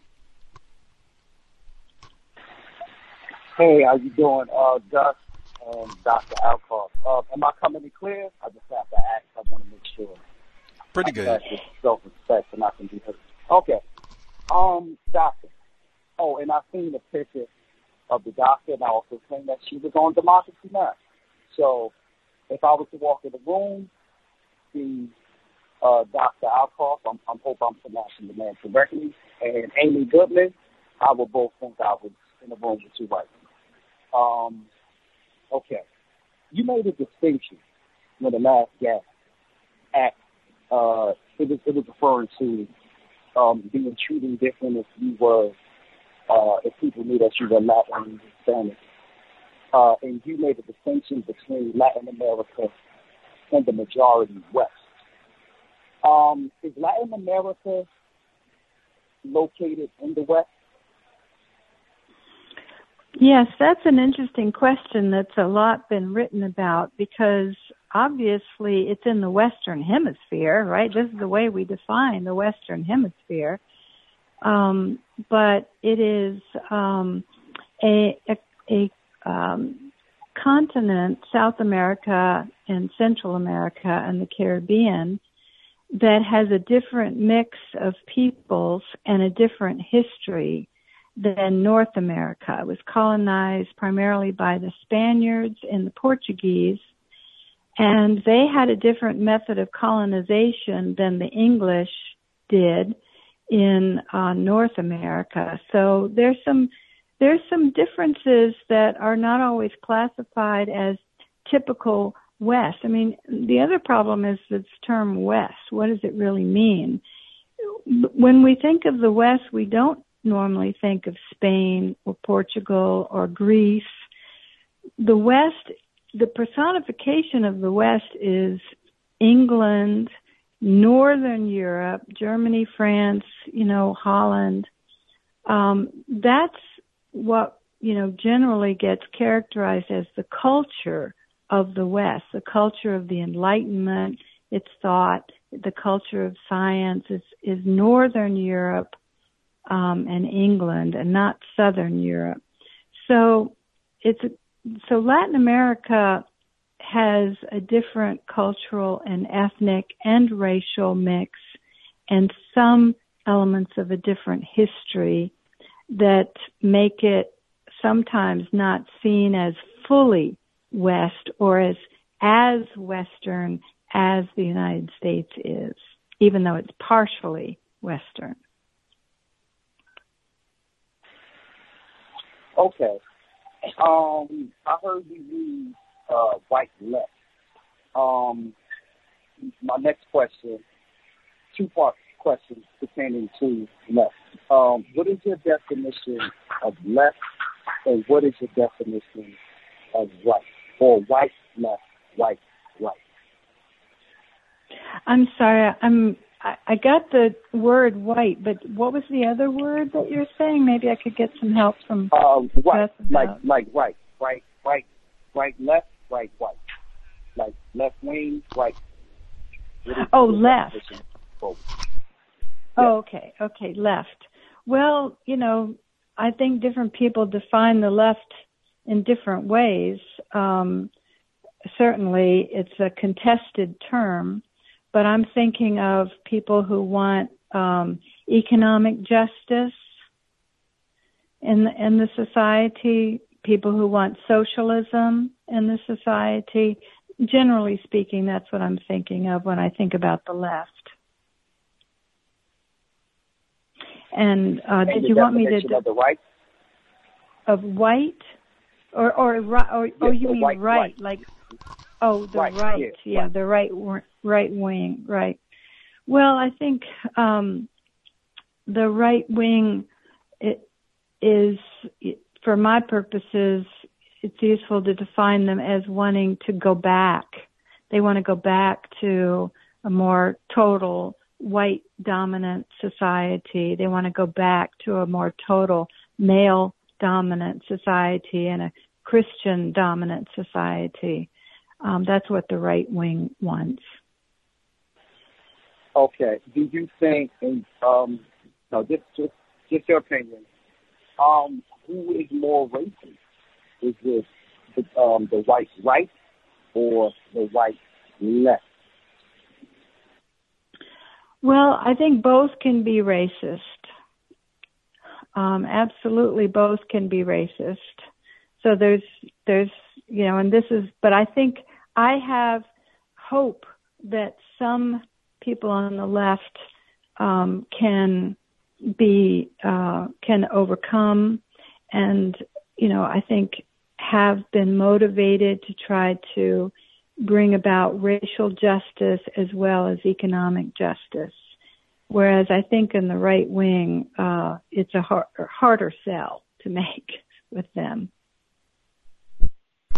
Much obliged, Victim in New Jersey. Just trying to nab our callers. Caller at 9029. Thank you, everybody, for being efficient. Got their questions ready to roll. 9029. Did you have a question for Dr. Alcoff? Should be with us.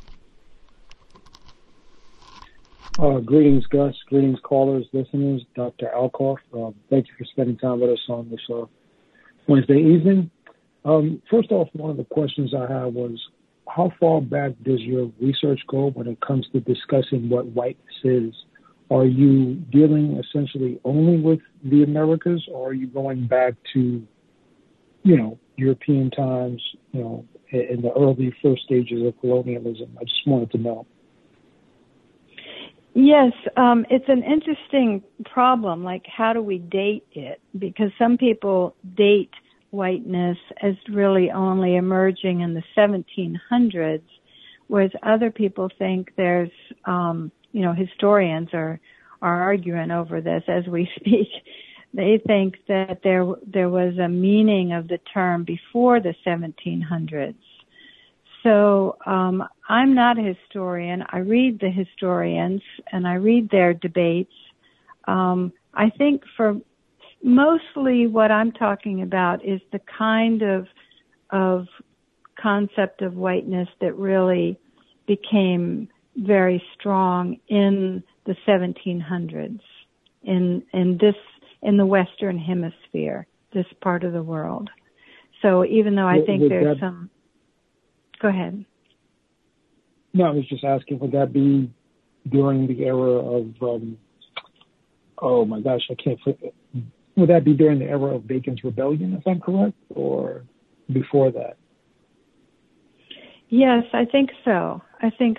But I think, when, for example, the Irish played a key role here, and the white part of my family is Irish, so I followed this history. But because the Irish were not classified as white by people in England, and so there was a problem. What do we do with these Irish indentured servants? What do we call them? So I think one of the useful things that the category of whiteness did when it emerged was it grouped all of these people together into one grouping, and that was useful for elites to, try to gather a majority in support of a white supremacist structure, to make it broader than it was previously, and to begin to classify the Irish as white in order to bring them into the fold, so to speak, of the white supremacist political structure. Okay. I guess it's the same thing you said earlier in regards to people that classify themselves as Jewish, right? Yes, although I think Jews have been more back and forth, whereas the Irish are kind of solidly white at this point, although they still experience a certain kind of cultural prejudice from people in England. But they're more solidly white, I think, now. Understand. Also, being from, you're coming from your background and having a family that is so-called mixed, has there been a conversation about, because Panama is classified as non-white, but predominantly people in Panama, if I'm correct, speak Spanish, right? Yes, they do. Absolutely. Now, has there been conversations within your space as to what classifies as Hispanic, Latin, Latinx, Afro-Latinx, and Spanish? Like, what is the difference between all these different types of groupings? Or is it something that Gus mentioned earlier, which is kind of conflating things and causing some kind of confusion, the same way that we would say, borderline white, a little bit white, almost like, those genders, those different, racial classifications we spoke about earlier. What has been your knowledge in regards to that?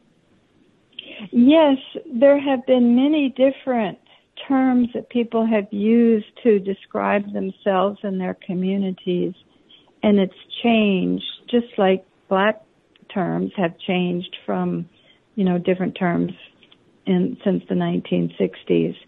The term Hispanic is used more on the West Coast. The term Latino is used more on the East Coast. The term Chicano was invented in the 1960s as a kind of politicization of the categories.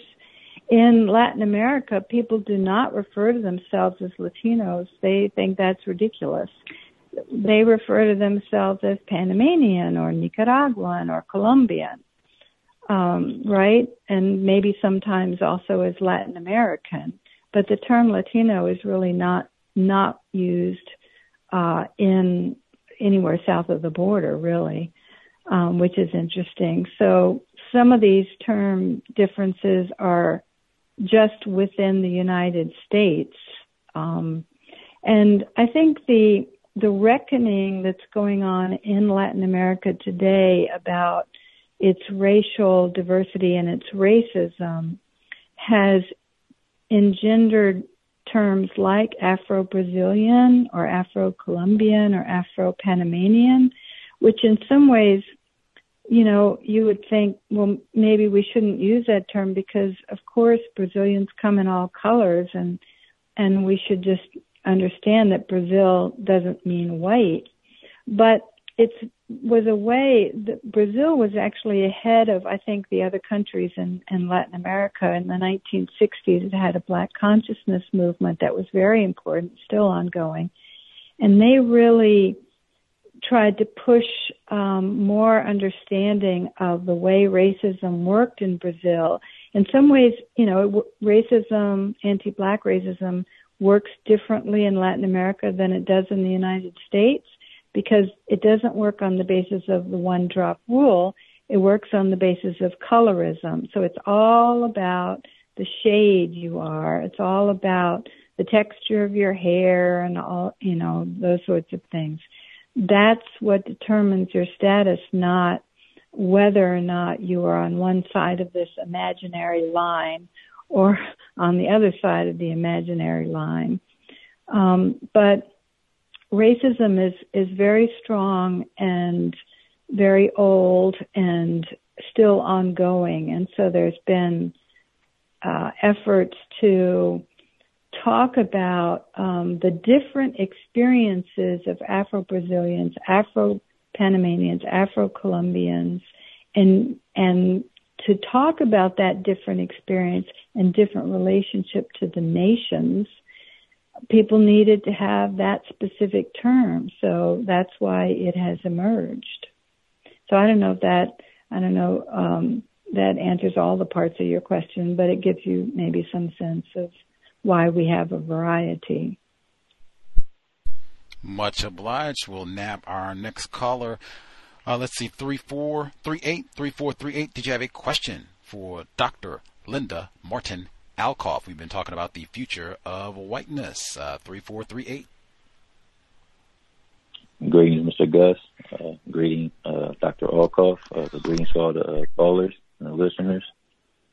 I just had, Dr. Alcoff, you had said that you had wrote the book because you said that you wanted to talk about whiteness and we needed to talk about it. You said that white people, they don't want to talk about whiteness. Can you give us some examples of why they don't want to talk about it? And did they try to sabotage your work in any kind of way? Well, I have been hacked and hounded by fascists, but that's another story. I mean, I think once we've gotten clear on the science of race, and we all know now that it has nothing to do with DNA, that there's no biological or scientific basis for these racial categories as used to be thought, then some people said, well, racial categories have no meaning and we should stop using them. And some of the people who said that were white and some of the people who said that were not white, like Anthony Appiah or Naomi Zak or others. So it was a big debate among people who were trying to chart an anti-racist future and to address racism. But I think it's a mistake to think that the DNA definition of race is the only one. I think we still have racial categories based on, the way we look, for example, that operate in our societies in a very powerful way. And we need those categories of race.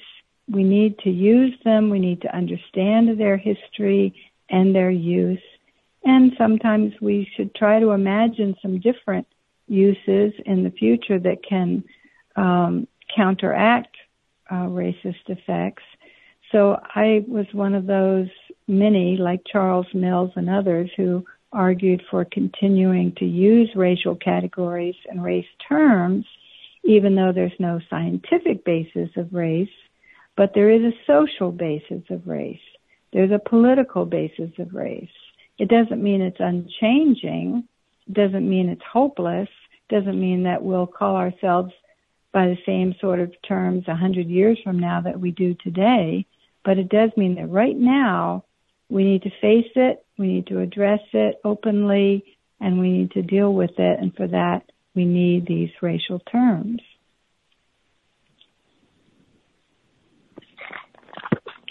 Okay. Yeah, you said a whole lot.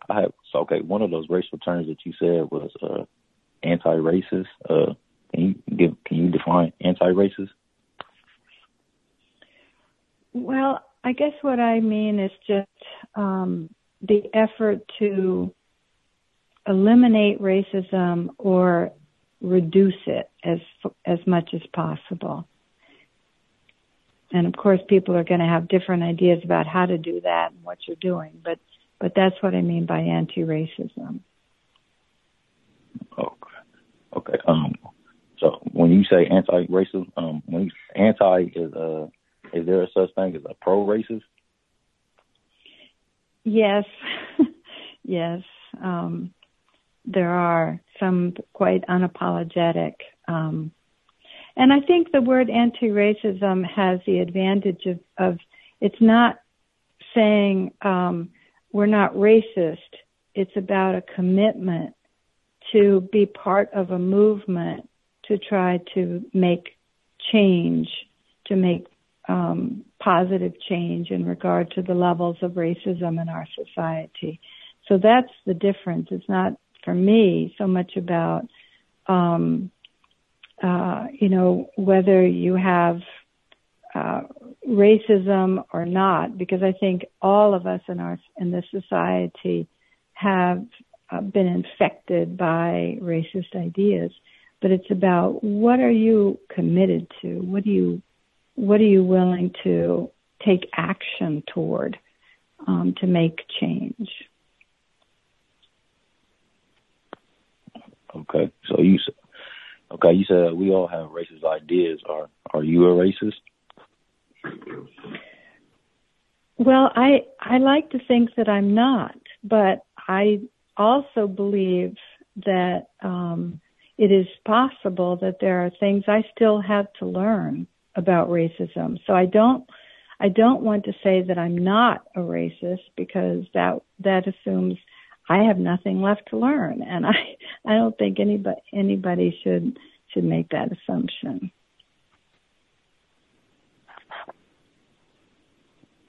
Okay, I got one last question. Do you think that you're a beneficiary of affirmative action? I know for a fact that yes, I know for a fact that I'm a beneficiary of affirmative action. Definitive. No pussyfooting there. Right on. You mentioned the term anti-racist a number of times in the book. It pops up very early on page 2, where you talk about filmmaker and author Michael Moore. He's a white guy, saying that he's an example of an anti-racist. Does Michael Moore label himself an anti-racist?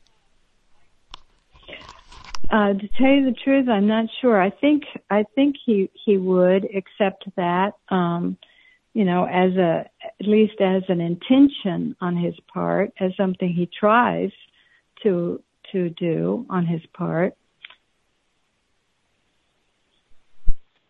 I'm familiar with Michael Moore. We're wrapping up Columbine tomorrow, amongst other things. He's written books and that sort of thing. Columbine's not his only work, but I've never heard him refer to himself as an anti-racist. I'm going to have to go back to see if he actually uses that term, much less if it's earned. Do you know who Isaiah Shoals is, by chance? No, I don't. Okay. Did you see Bowling for Columbine? The documentary that Michael Moore did? I did a long time ago, yes. Okay. Many people did. I think easily one of the most popular documentaries of all time. Even still, almost 25 years later, that is still the case.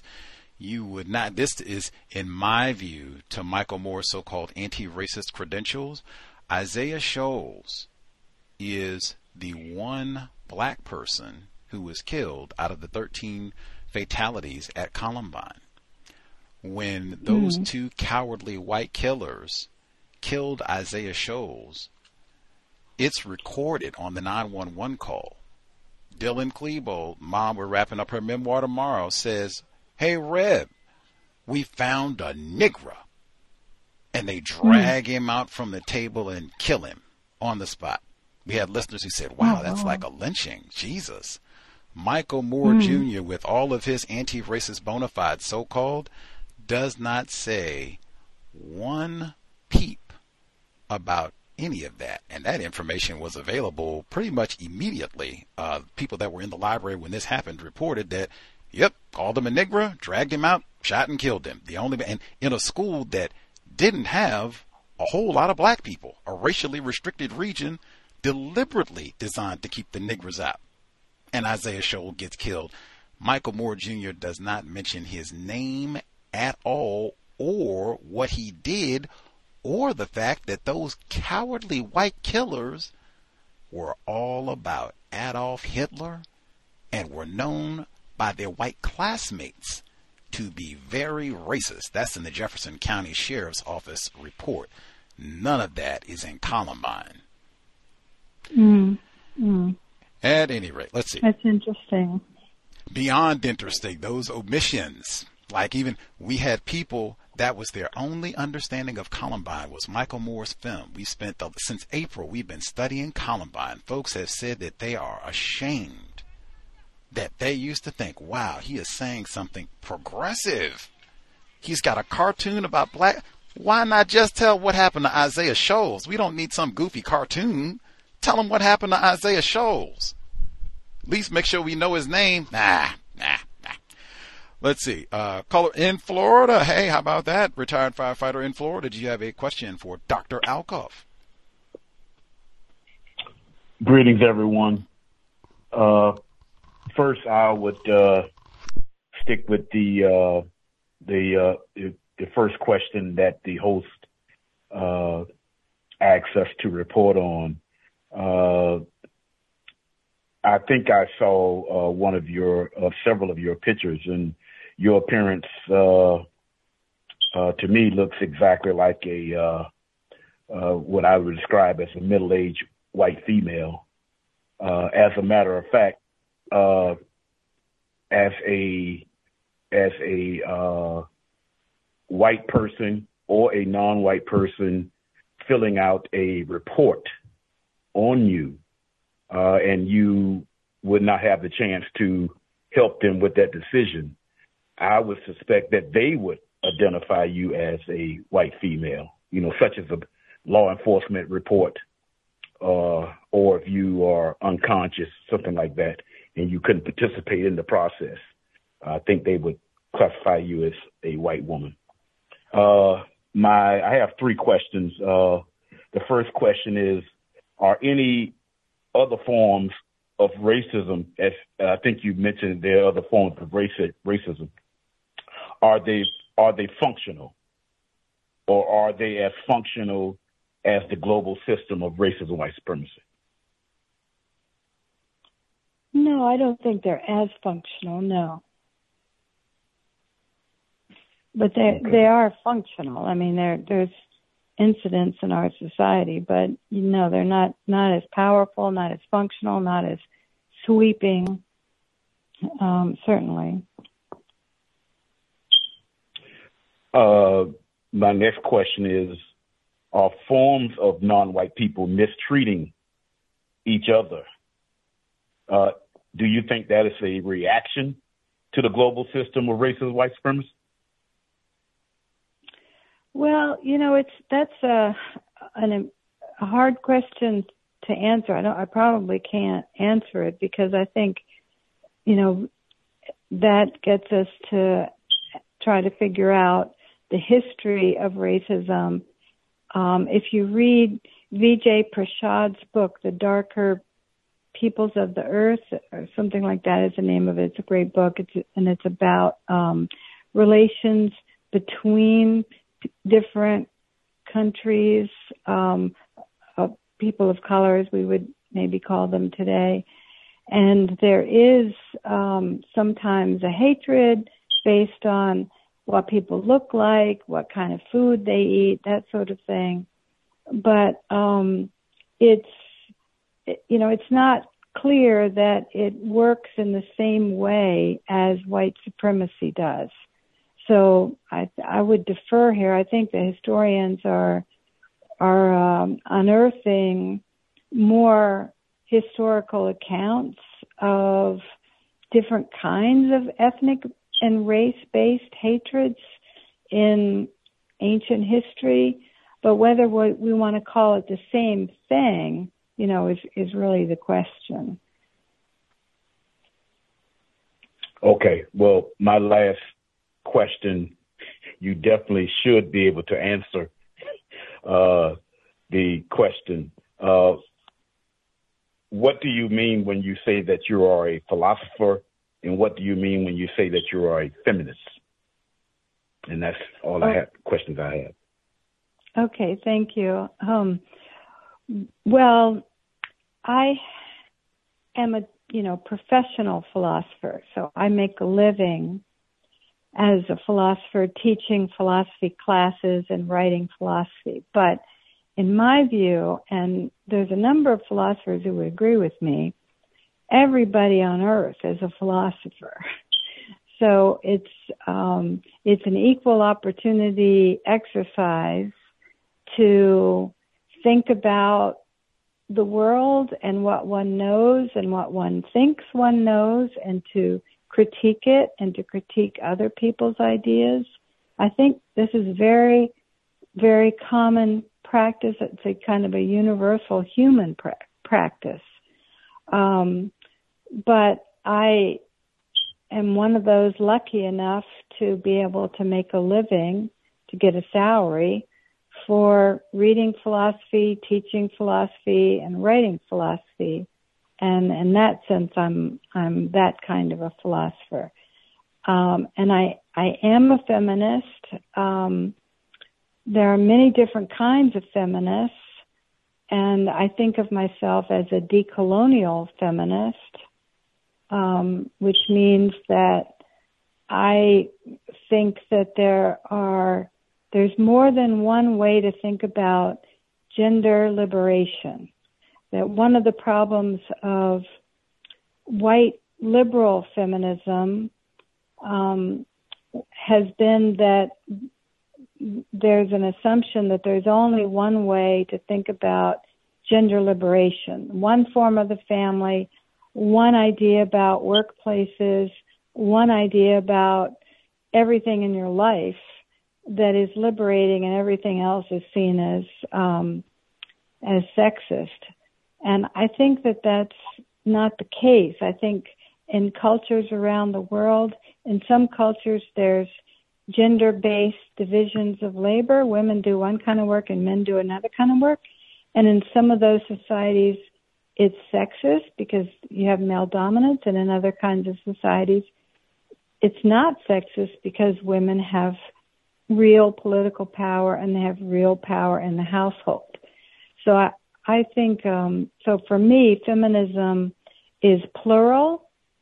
It doesn't mean one particular specific narrow idea of how we should live and how we should be. I think there's multiple ways, but a feminist is somebody who believes that women deserve equal power at home, in the workplace, in the society, and in every sphere. Thank you kindly, firefighter. I think our first female caller, 9086. Did you have a question for Dr. Alcoff? Yeah, thanks for letting me speak. You said, are you a philosopher? Are you just a student of philosophy? Or are you like a professor, doctor? I'm a professor. Okay. And philosophy, what is that? Just basically just reading a lot? I mean, like, what do you do as, I'm just trying to understand. Right. Well, it's a practice that every culture has practiced to try to understand how we should live together, and what the meaning of life is, and what kind of future we want to create for ourselves. So there's a lot of reflection about our lives and our societies built into philosophy. It's just that we don't do it like scientists do it. We don't do it like social scientists do it. We don't do it through statistical analysis or empirical analysis. We do it through looking at concepts and ideas. Okay. And with what you do with philosophy, and are a lot of black people into philosophy? Do you have a lot of black students or a lot of black professors that you know that are in philosophy? Well, it's really changed in the last 30 to 40 years. In the 1970s, there began to be a number of black philosophers in the United States, and we have a substantial community now.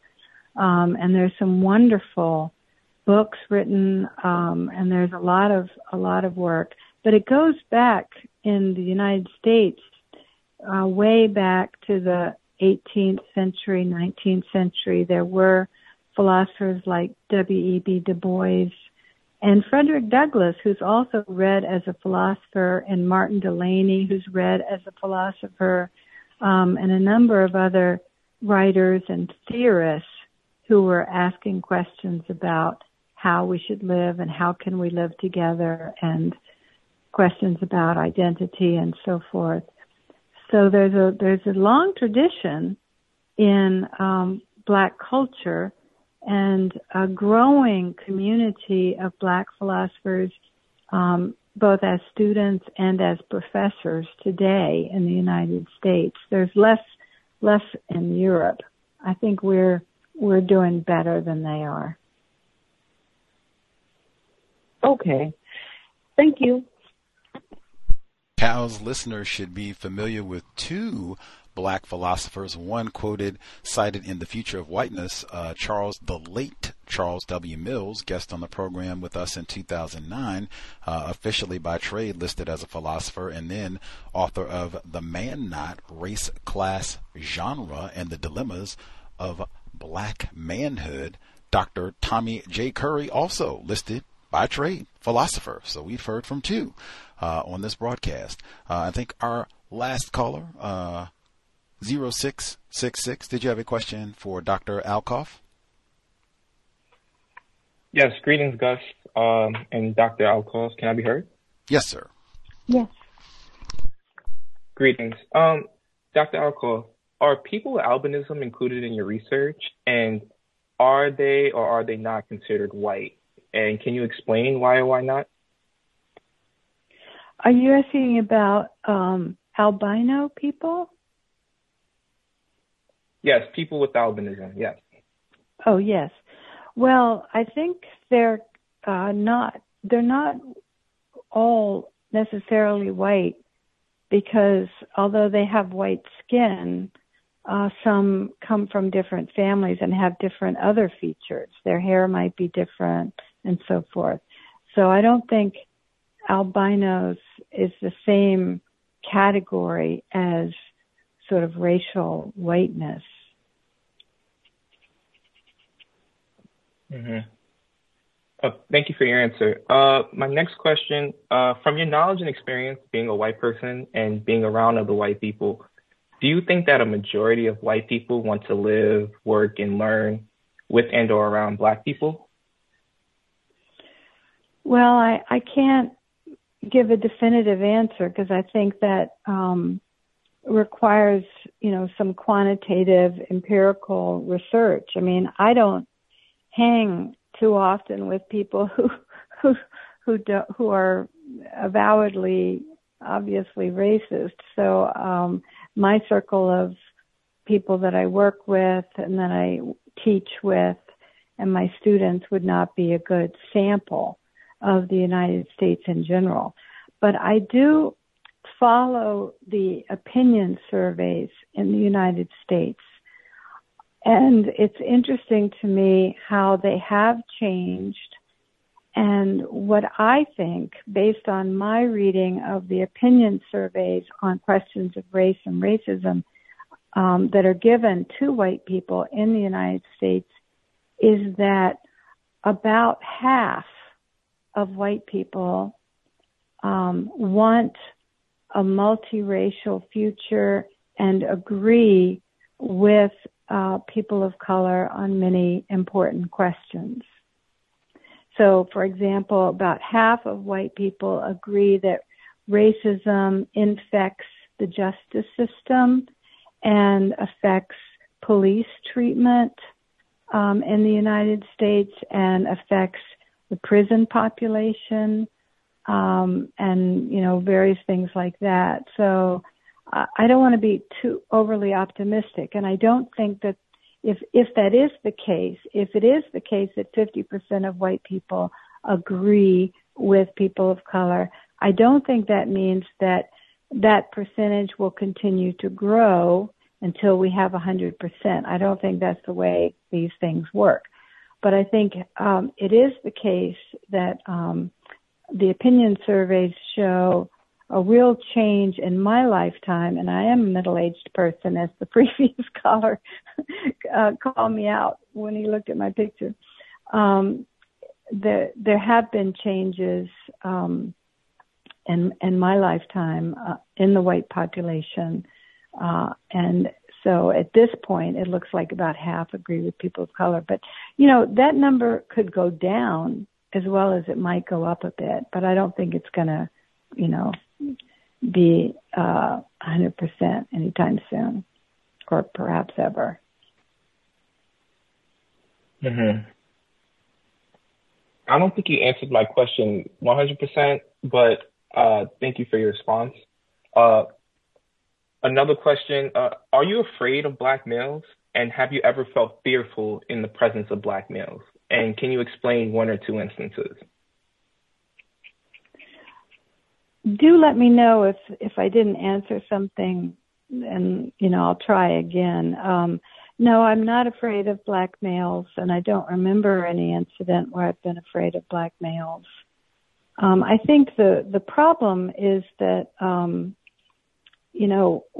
when we attach fear to a racial identity, you might be afraid of a particular individual, but when you attach the fear to a particular racial aspect, then that's a form of racism.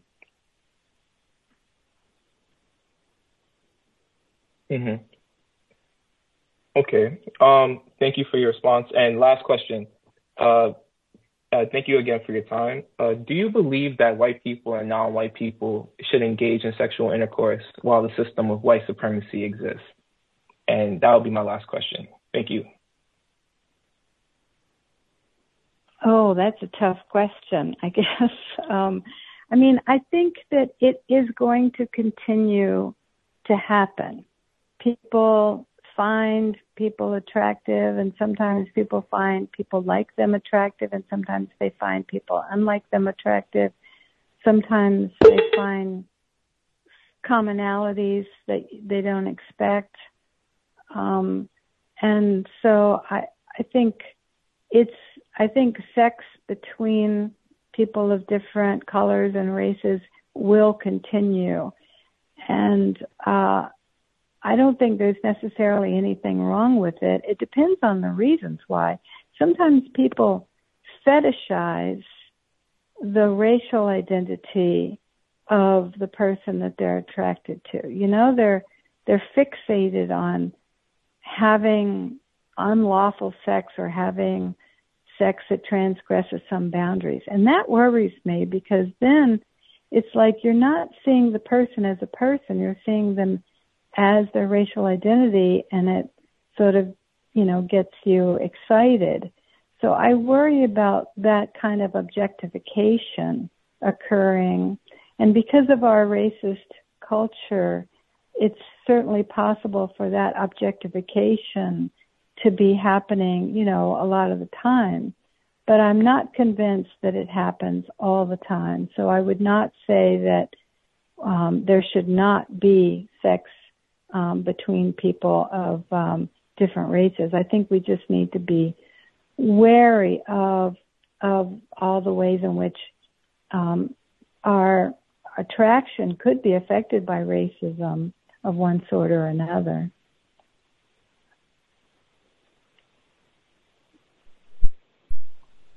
Much obliged. You cited the opinion survey you said approximately half of the white people agree with Black people that racism is a problem in the criminal justice system and what have you. Now, actually doing something about that is totally different. But I'm just looking at, in terms of opinion, whatever that's worth, I'd really rather look at behaviors, especially with white people, because they say anything. Dr. Heckstrom, just last week, special admission, she writes the state relies on, and we on the program asked her, I said, is the state synonymous with the system of white supremacy? She said, yes, no pussyfooting. The state, i.e. the system of white supremacy, relies on relational powers, in this case, relationships with white communities, to entrench hierarchies.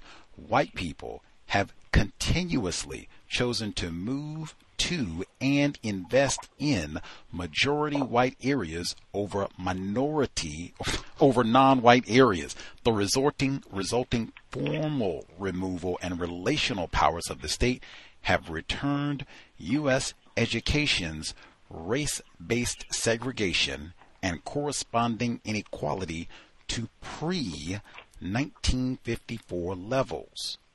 Today, the U.S. educational system is more racially segregated than before Brown v. Board of Education. That's a sort of statistic, and this is not like new. I hadn't seen this. This was not the first time that I saw this information last week, because they repeated this when they had the 60-year anniversary of this case, which was before this book was published. Is this new information? You were aware of this, Dr. Alcoff? Well, not as a nationwide phenomena, but I do agree that you have to look at practices and not just opinions. But, but I do find the opinions also important to look at. If they're held sincerely, they will guide practice. But I think there's a lot of really good work out there now that is looking at, practices and about education, choices that people make in the society as an indication of their strongly held beliefs. So I wasn't aware that you could make nationwide sort of characterizations of this, but that's interesting. I'll have to follow up.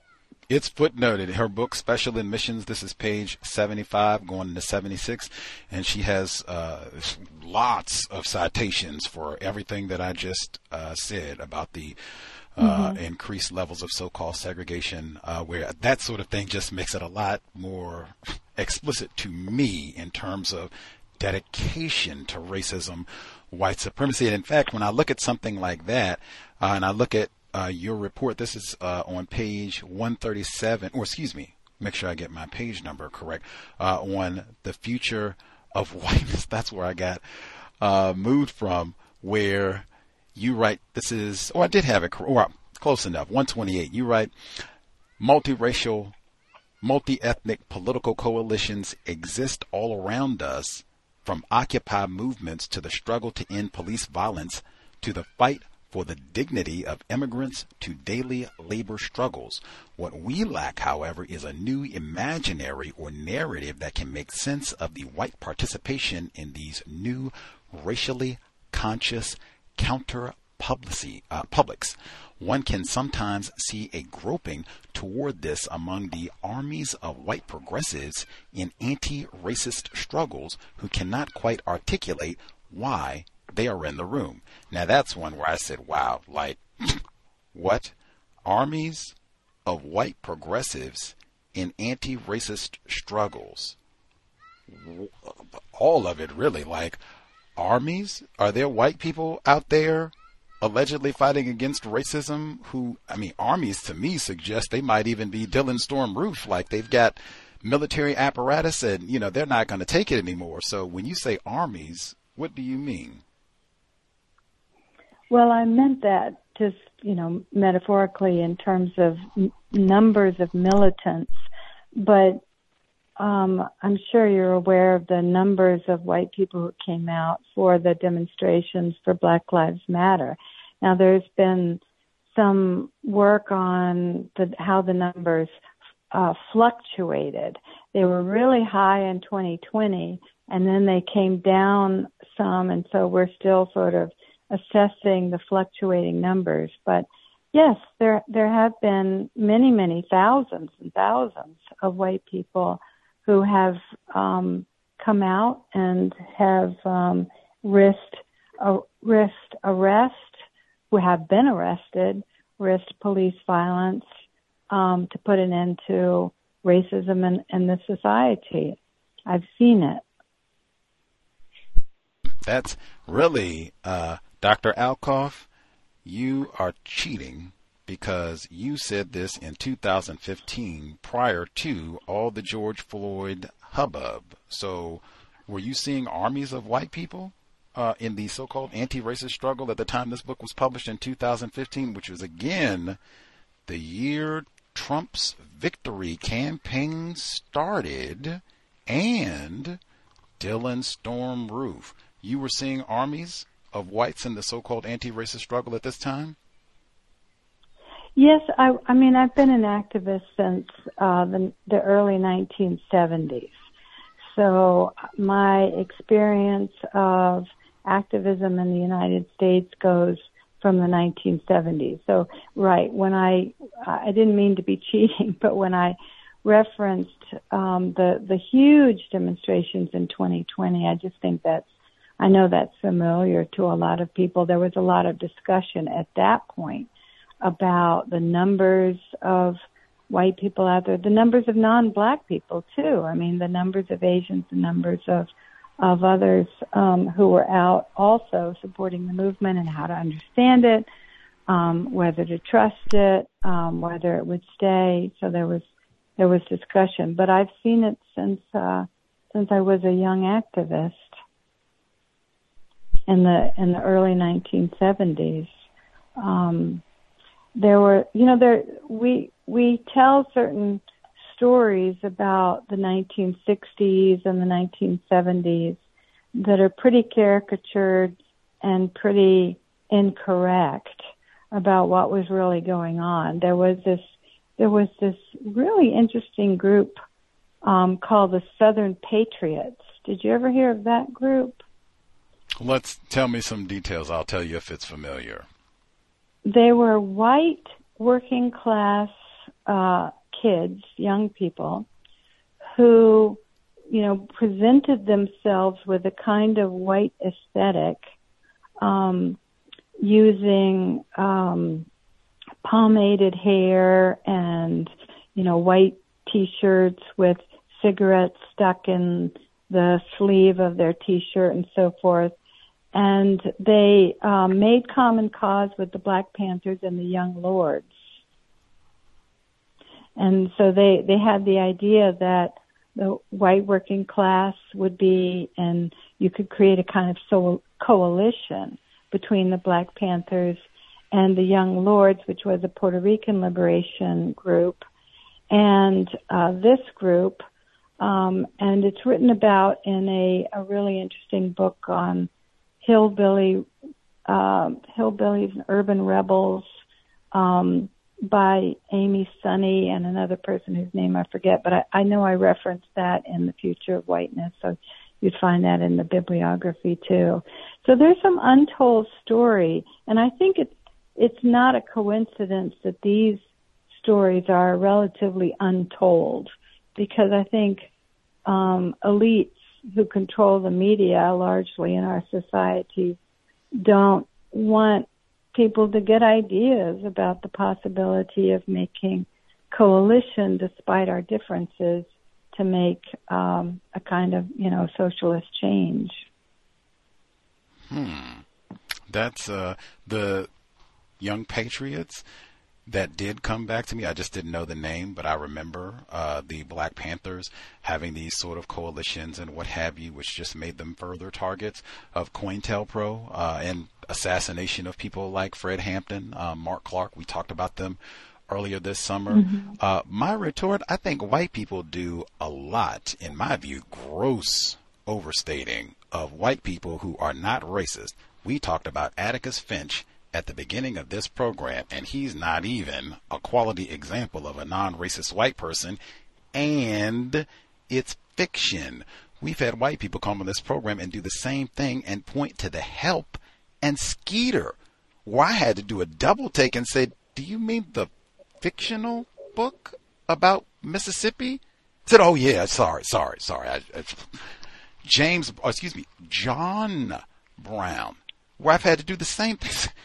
Okay, I guess we did get a historical figure, but I mean, geez, you got to go all the way back to the 1800s to find a white person who was allegedly not racist. And it just goes on and on. They'll pick those two white boys that died with James Chaney, where they get all of this attention because they died. When you had all of these other black people who died in the first place, you wouldn't have even had all of this response for Freedom Summer if it had just been James Chaney, were the white parents of the two white boys who were killed with James Chaney in Mississippi in 1964, agree with the logic of what I'm saying. But these people come to grossly overrepresent white people are dedicated to racism. That's why it's worse than things were in 1954. Not because you have armies of white people in the anti-racist struggle, because white people, by and large, lockstep, they are dedicated to white supremacy racism, and that's why we are where we are. I'll put it this way, those individuals that you mentioned, even Ann Braden, we had Catherine Fossil as a guest on the program. The Ann Bradens of the world, regardless of whether you think they're racist or not, which is a hugely important question, they are not statistically significant compared to the white people who are committed to white supremacy racism. I'm just looking at the logic of, we still got this problem. Am I being logical, Dr. Alcoff? Yes, I think there is a lot of inflated percentages given out, in sort of informal talk all the time. I absolutely agree with that. But I think I try to follow the sociologists, the historians, the people who are really trying to get at what has been the reality. And that's not going to be any kind of a happy picture. But I think there are significant percentages. Anne Braden, was a very, she took a lot of risks. So somehow we have to balance it out. We have to acknowledge the white people who have put their lives on the line, in some cases lost their lives, like Schwerner and Goodman, without giving them all the credit. Somehow their life, it has more meaning because they didn't have to lose their life in an anti-racist struggle. And, that kind of logic is really, really troubling, of course. So we have to sort of, on one hand, look at what the facts are and give people credit. On the other hand, constantly criticize the ways in which we're looking for white saviors and white heroes, and missing, what is the more accurate story, which is that the struggle against racism has been led by people of color, and they have suffered the most and endured the most hardship. Timothy Wise is really popular currently. Viola Louisa, they have whole documentaries on her and talk about her. In fact, Reverend James Reeb, he takes over the Selma movie, where it's focused on what happened in black people organizing. Whoa. A white man is killed. I think the white people that they allege are not racist, they get lots of attention. As I said, it's greatly overstated. They are not statistically significant. The most important thing, things are worse now than they were in 1954, and that is because of white dedication to racism. Anywho, more I could have pulled out, but we got all of our listeners who dialed in and such.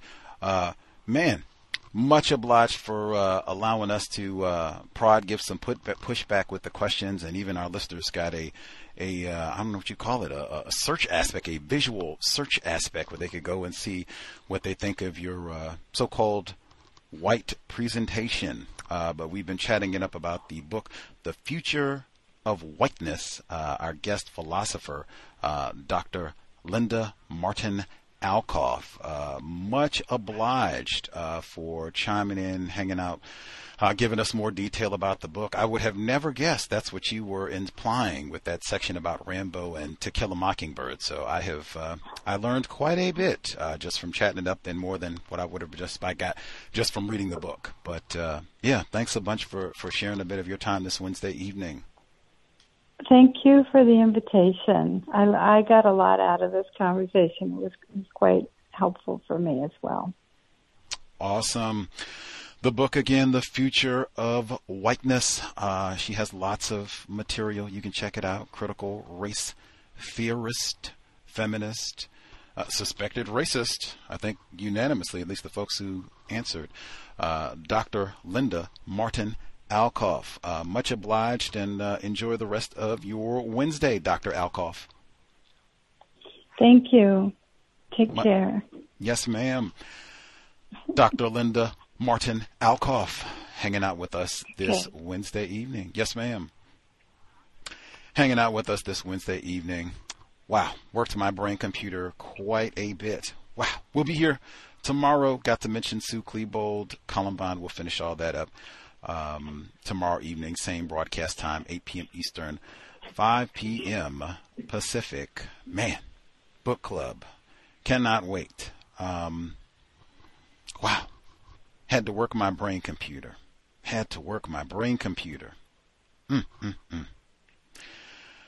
Whew. Okay. Yeah, we'll take a quick commercial break. We'll get thoughts from folks who dialed in, see if they have thoughts, observations from our guest, and I'll take a minute to collect my thoughts before we wrap everything up. Context of white supremacy. We will be right back. And from the late 1960s, after the death of Martin Luther King and the riots and the upheavals and all like this, and black people with their fists in the air and all like that, and trying to stumble and fumble and find their way and get focus, the white supremacists made a blueprint and put it into action. And that is, I'm going to have these people so confused, they don't even know what they started out to do. And by the late 1970s, they had just about completed it. And we've been on that ever since. And you mentioned something very important. They are more comfortable than ever. But see, it's like making gorillas comfortable in a cage, or monkeys, or pandas. You still got them in a cage, but they're comfortable. See, so give him some bling bling. It's like giving an animal a brand new car and training the animal to ride up and down the street in it. And then you stand back and point at the animal. Like one white man said in the late 1950s. He said he doesn't care what kind of car a Negro has. He said he's still a nigger. And when he rides by in a shiny car, to him, it's just a monkey in a car. White people built a car, put a monkey in it, trained the monkey to drive the car, so now you're looking at a monkey in a car. See, but black people don't see themselves that way. But this is how the white supremacists see us, and they are the ones who run our business. And we have to know that when they look at us, that's what they see. That's what they see. That's what they see. And at a subliminal level, what they see begins to spill over into our brains so that we, at a subliminal level, see each other that way. And indirectly see ourselves that way. Context of white supremacy. Listener-supported counter-racist radio. Hit the blog, racism-notes.blogspot.com. Racism-notes.blogspot.com. You'll see the PayPal button, top right corner. You'll see the links, Cash App, Venmo, and PayPal, all right there. Much obliged for all of our investors who've kept the cows on the air 14 plus years. Hopefully we have been worthy of your time and energy. Man, I will have to say, this was a challenging broadcast. I read not the footnote, I read the actual text from the book Whiteout, David Herzberg, White Man, Racist Suspect, where he mentions this book, Dr. Alcoff. I said, wow, because he was talking about white people, the demographic shift and all that. So I thought it was going to be a lot about, the future of whiteness. It was right in the title. I thought it was going to be about anxiety and what are we going to do and percentage of white people dropping. Now, that does come up in the book, but that's not really the main focus. Even as she said, she told us that she was thinking of white people on the left, so-called, talking to them and about their unwillingness to talk about whiteness being classified as white. So that is, hey, I am not a white person, much less on the left. So I was not really the person that she had in mind for targeting with this text. And it was not what I was thinking in terms of the focus on white people and the demographics, which I think if you have that firmly in mind, like, oh man, and even like, wow, this book came out, you even heard it at the end where she was talking about, an opinion poll where half of the white people, they agree with black people that racism is a problem. And like, so are they going to do anything to solve this? Or they just, oh yeah, the Negroes, they get a bad breakdown when they go down to the judge. Mm-hmm. So should we do anything about this? Oh, no, I don't. It sure is tough, but yeah, what are you going to do? What does that, come on, amongst people who have shown white people solve problems, all kinds of problems. Racism? Yeah. This is what they want. That's what I think is so important. Mr. Fuller says that he's one of the few people who says that, and I think that is important. If you go into this thinking, we just need to write books and convince the good white people, the well-meaning white people, the white people on the left, the armies of progressive white people, whatever that means, if we can convince them to do right, do well by the Negro, we can get this problem solved. Come on, man.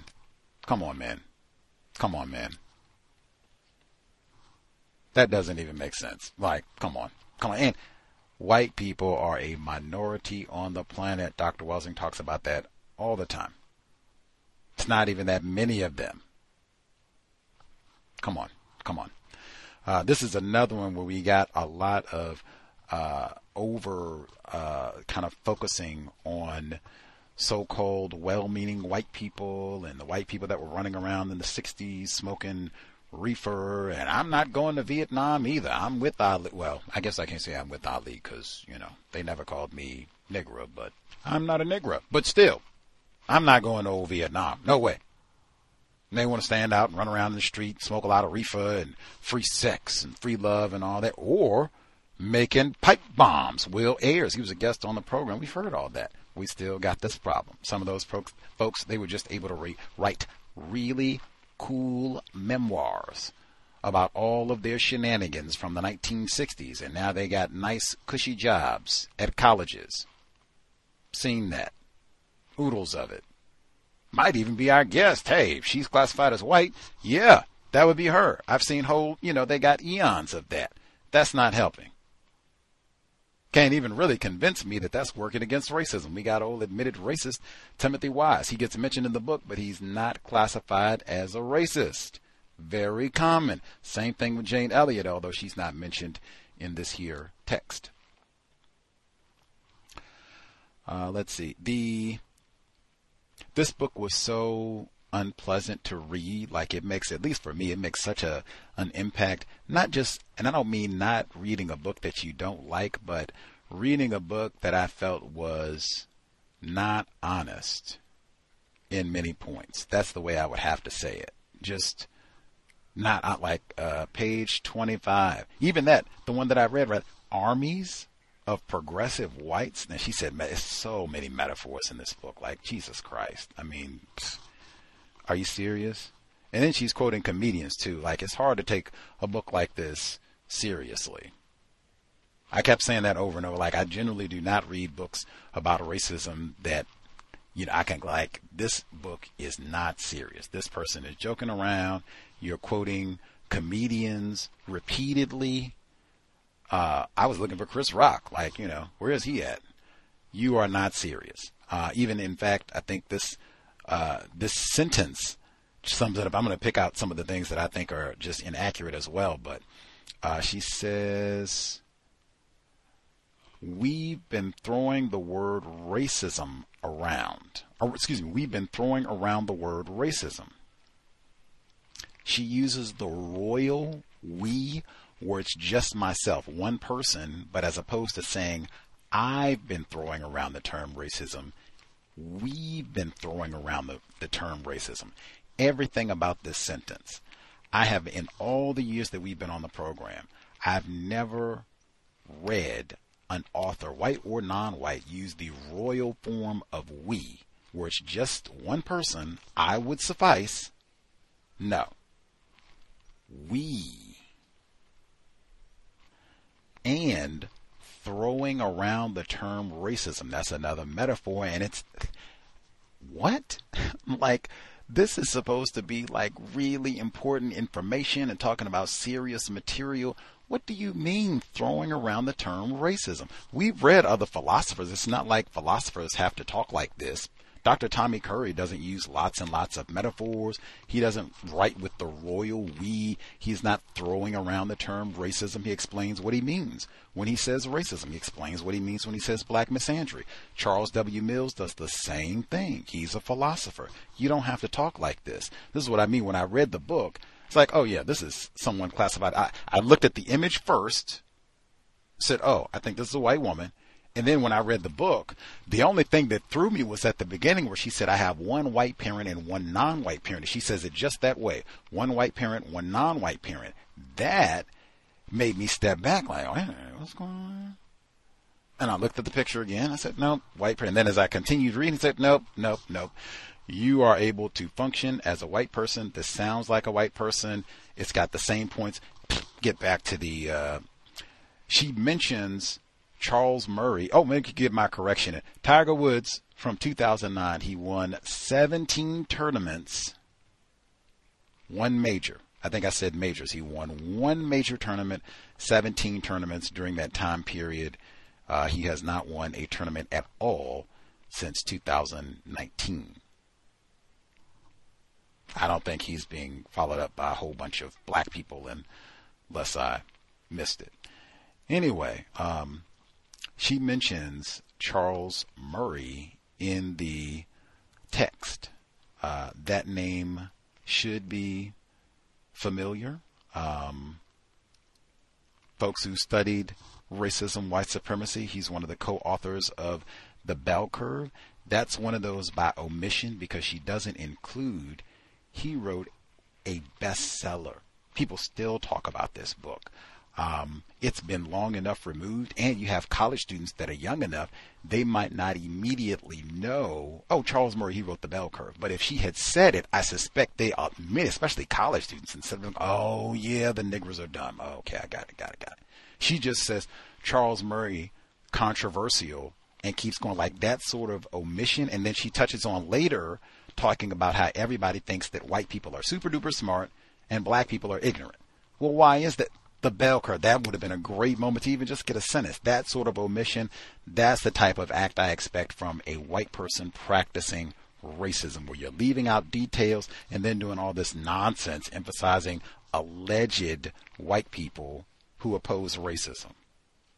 Come on, stop. Yeah, stop it. Let's see. She also, I'm going to give one, she does a lot of the white people are ignorant. She does a lot of quoting dead black people too, Du Bois and James Baldwin. There's a lot of that as well, but a lot of the white people are ignorant and unconscious about racism. All of that is nonsense, and all of that is the same thing that that's the same way that most white people talk about. That's the way that they're comfortable. White privilege, they don't think they're ignorant. They are just have unconscious bias. She quotes Michael Gladwell, implicit bias. That is a very common way of thinking about this issue. I submit it is not accurate at all. She writes, this is on page 17 in the introduction, emphasis on the historical variability of political identity. Linda, I'm going to give the full sentence. The fact that this history has been largely lost is no coincidence. They suggest but an element of the orchestration of whiteness itself as an identity that is meant to organize society, explain history, and trump class in an analysis compatible with Ernesto Laclau and Chantal Mouffe's emphasis on the historical variability of political identity. Limbaugh and Rediker, Marcus Rediker, guest on the program, he wrote The Slave Ship. Dr. Welsing said, read Marcus Rediker, The Slave Ship. I did. Showed that race-based groups and hierarchies trumped class less than we often suppose. I'm going to read that again. Limbaugh and Rediker show that race-based groups and hierarchies trump class less than we often suppose. I do not think that that is true in the system of racism, white supremacy. If you are classified as white, that has so much power all around the world. In fact, I had the data. It's not just what I think. And I had the data to come back, like recent data. That report from this summer, it got updated 2023. You know the one part that they did not update? Infant and maternal health in black families at the top of the income distribution is markedly worse than that of white families at the bottom of the income distribution. That's from Maternal and Infant Health Equality. That's the name of the report. It was published just earlier this summer and revised this month. They didn't change that sentence at all. That's what I mean. Like, I do not believe that is true. Let's see the report. And even, hey, that's old. This is more recent. And I've seen data. Vernelia Randall, Dying While Black, gave similar information with regards to health expectancies for black people. Even the black people that are well off, they are not well off health-wise than even poor white people because of white supremacy racism. But that sort of conflation and that sort of thing, I said it's the same thing as in whiteout, suggesting that poor white people, man, they got it bad. They're struggling even the lowest of the low white people still got, she said, her lowest of the low mom, low count, no white people with no money and everything, working close hand with niggers and everything, still got that scholarship to FSU. That's not even like I, had to hook up with a rich white man or whatever else, prostitute myself out. I got to go to school and get me a degree. Come on. That's why I said, like, don't be comparing poor white people or any. I don't care if they're gay, disabled, transgender, or anything else you can come up with. Come on. Let's see. Anything else I need to get in? Excellent questions. I think there were some opportunities where she asked the question. Listeners didn't even answer a question. They just continued with their question. Super efficient. No prompts needed. Everybody was phenomenal, even though we had lots of callers. But we were able to get to lots of people's questions because everyone was so efficient, codified. Bravo. Excellent job. Let's see. The caller, in fact, who asked about, I thought, now you can correct us all. I thought the question was, who do you think has more power in the system of white supremacy? And she answered with who was more informed. Now, maybe I didn't hear it correctly because I was like, wait a minute, because I was thinking, did she not answer the question? I was like, now that's interesting that she pivoted to this and gave us what we always hear from everybody, really, but that non-white people are more informed. But I was like, I didn't think that was the question. And then the caller said that. I was like, oh, okay, I didn't think that was the question. But yeah, we can get that. And then she said she is white presenting. Man, the list, it just keeps it, which I said before vehemently. Neely Fuller Jr., the classifications are white supremacist, white, non-white. Victims guaranteed qualified. For me, it's 2. I don't really care what any of you all think, even though I'm very aware. I guess some people, oh my gosh, that coon, how could he do that? It's supposed to be 3. Whatever. You don't have to listen. Deuces. At any rate, white, non-white and or white supremacist, non-white, no other categories. We do not need, let me go and add a few, because we got some of these coons running around here, and we got to figure out that, and all of that is leading to confusion, and we have a really bad problem staying focused on the problem being individuals classified as white. We love it. I want to just take 5 minutes to get on the boule. I just want to take 5 minutes to get on the black people who were born in Africa. I just want to take 30 seconds to get on the black people who were born in the Caribbean. I just want to take 2 days to get on Al Sharpton. I need 1 weekend just to talk about the Obamas. And on and on and on. The problem is not non-white people. I think somebody even asked, like, is all this conflict between victims, is that because of the system of white supremacy racism? Hey, it could be. It certainly seems to be. White people certainly do a lot of encouraging us to be in conflict with each other, just like they encourage a lot of these. Look at this. So we got borderline white, white presenting, honorary white, white adjacent, probationary white. Now you might have folks who come up, we got 1, 2, 3, 4, 5. You might have 5 different people for all of these different categories, none of them classified as white. You could have 5 different people in all these categories, and they're all classified as white race soldiers. At the end of the day, are you classified as white?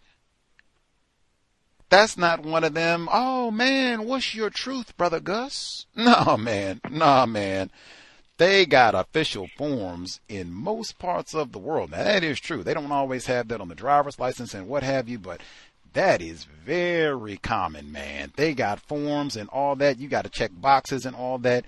You cannot be ignorant about your racial classification if you're white. Are you white? Period. Not all this, so well, I'm white adjacent, probationary, I got my card for 3 days. What?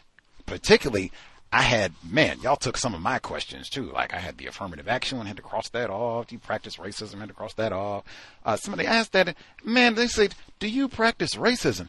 Well, it's possible. Nah. All of that goes in the trash. Suspected racist. That's the term you use. You have someone, I think this person could be accepted as white, suspected racist, period. Ain't nothing else. I don't think I called her anything. I said it repeatedly. Suspected racist. Logical? Yep. That's what's going to be in this description. In fact, that was already in the description because I thought she was white when I saw her picture. I thought she was white when I read the book, and I thought she was white the whole time that we talked on the program. I had suspected racist in there from the beginning. No change needed.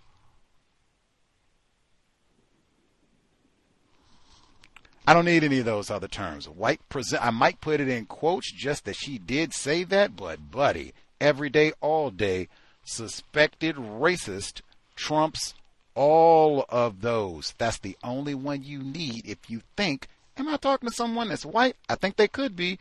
Suspected racist. If you got one that's more logical, more accurate, let's hear it. Last thing before I get you guys. I was a little disgruntled for many reasons. I'm a victim, but I was a little disgruntled. I don't like reading books that I feel like are deliberately dishonest. Cased, Isabel Wilkerson. Worst book ever, Alice Sebold. Cased, second worst book ever. Alice Sebold, Lucky, worst book ever. I don't like reading Sue Klebold. I don't like reading books that I think are deliberately dishonest, and this book felt deliberately dishonest. Written by a suspected racist, so what else is new? But I was disgruntled at the beginning of the program. Man, oh man, because she was doing all that long talking and everything, and I had to kind of make sure. I had to tell myself that all day long, like, man, you cannot come in there. You're already worthless Negro from Virginia. You cannot be huffing and puffing and getting rowdy just because you think she wrote this old lame, dishonest book that you think is super non-constructive. Get it together. Think I did a better job as we kind of mosey through the broadcast. Folks who are with us, if you have a hand up commentary to share, line should be open. Did you have commentary before we wrap all up? Hello, can you hear? Victim in New Jersey.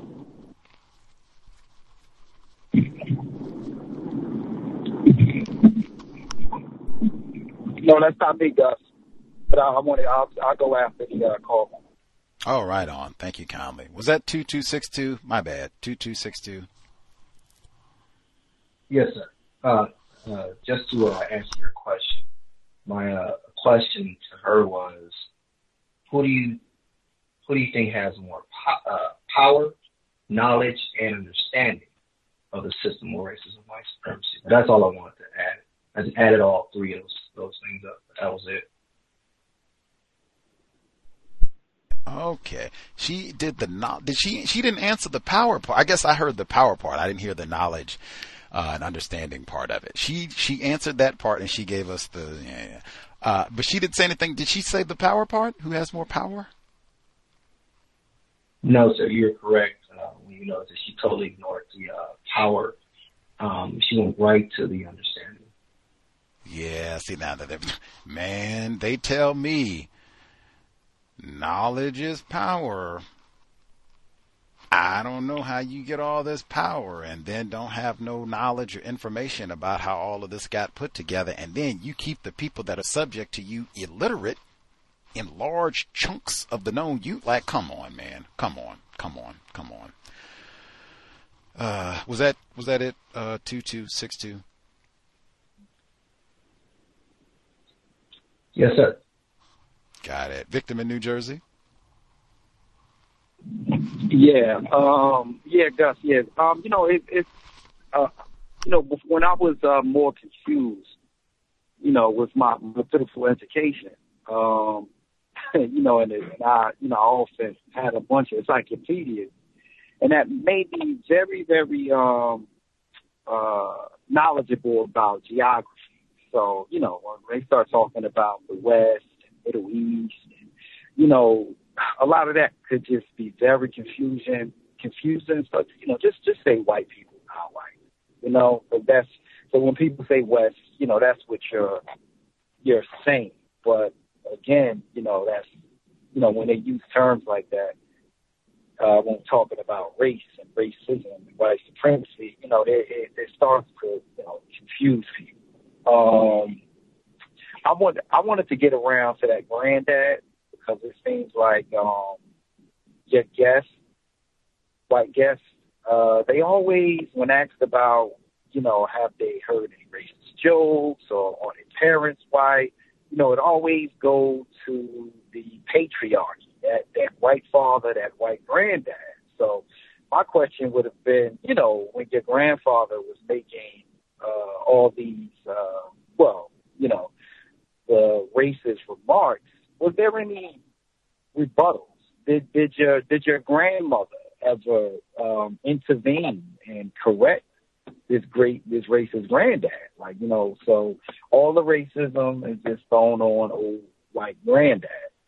And also, she says that this granddad of hers accepted her father, because, he admired his education. I'm like, okay, if that's all it would have took for racist man, racist woman, racist child to, not to be less racist, to have a appreciation for education.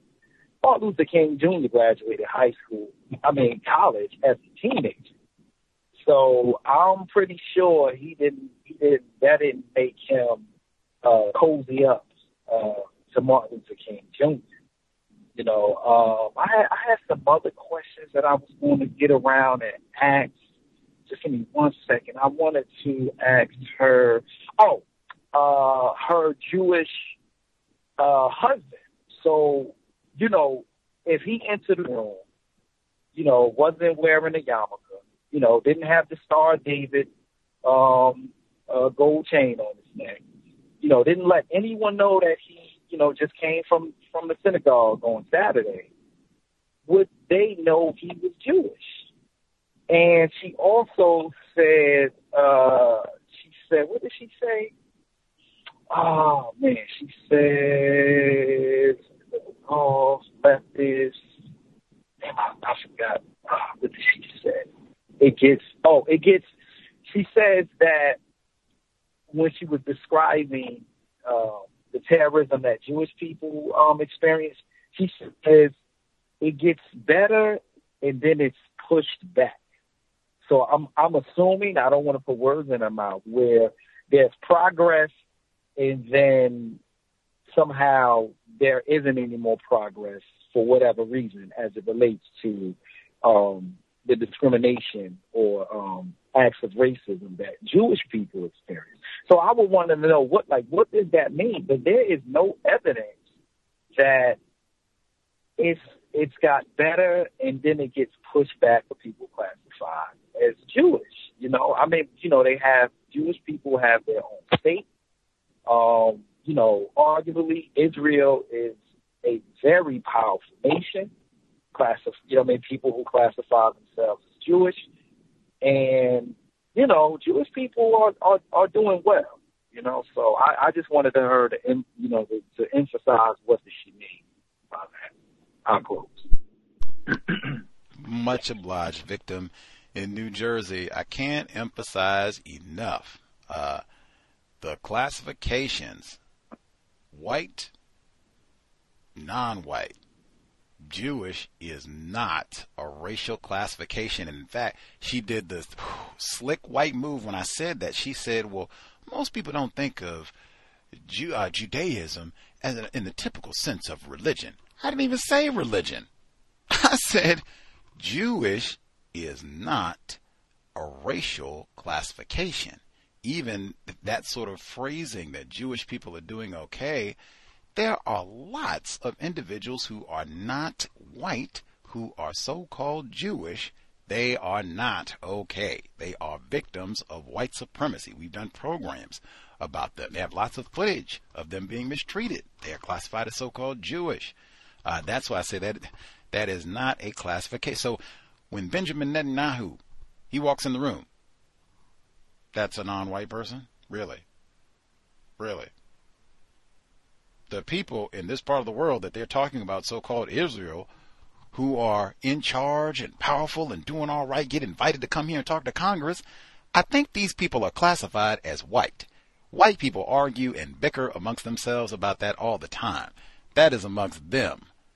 Can cause a lot of confusion amongst us. Are you classified as white? That. She even said, that's staggering. She said, now, my husband, if you ask him, he was just, oh, yeah, I'm white. She said, oh, yeah, I like to complicate that. That word, that's what I would expect from someone who is practicing racism. What's complicated? He said he's white. What's the complication? White people have a hierarchy amongst themselves. Some white people are more powerful than others. White people squabble and bicker about whom is classified as white. All of that, at the end of the day, do a substantial number of people accept him as white? It seems the answer is yes. Moving forward. I don't know what's complicated about that, but that's what racists like to do. Other folks who dialed in, did you? Oh, wait a minute on the grandfather. Wait a minute. Let me give you a quick one on that. So this is on page 31. My grandfather's explosive mockery of dark-skinned faces on television, like bombs on television, could not but have had a disquieting effect on both of us, her darker sister. Vicky and I, her darker sister, later gingerly talked about the disparate treatment we had experienced. My mother confided the difficulty she had in moving in with her parents after she left Panama and separated from my father precisely because she could see their, meaning both grandparents, obvious favoritism for me and knew its racial basis. She was desperate to move us out of there. My sister was already having enough of a challenge adjusting to life in the U.S. after our preemptory departure from Panama. It wasn't just that she looked more like my father, non-white. It was that she was 4 years older, school-age, and spoke only Spanish. Ay, caramba. Muy mal. Other folks who dialed in with a hand up, did you have commentary? Can be heard? Heard both of you. Let's get our caller. 0666. We'll do you first, and then other caller. Yes. Thank you, guys. To answer your initial question about if Dr. Alcoff was a white woman, she definitely looks like she's classified as white to me. She definitely looks like average middle-aged white woman, as the other caller stated. I said that she didn't answer my question. I asked if from her experience being a white person, does she think that a majority of white people want to live, work, and learn within or around Black people? It was, again, very deceptive how she included that study in her response that 50% of white people in this study agree with Black people in terms of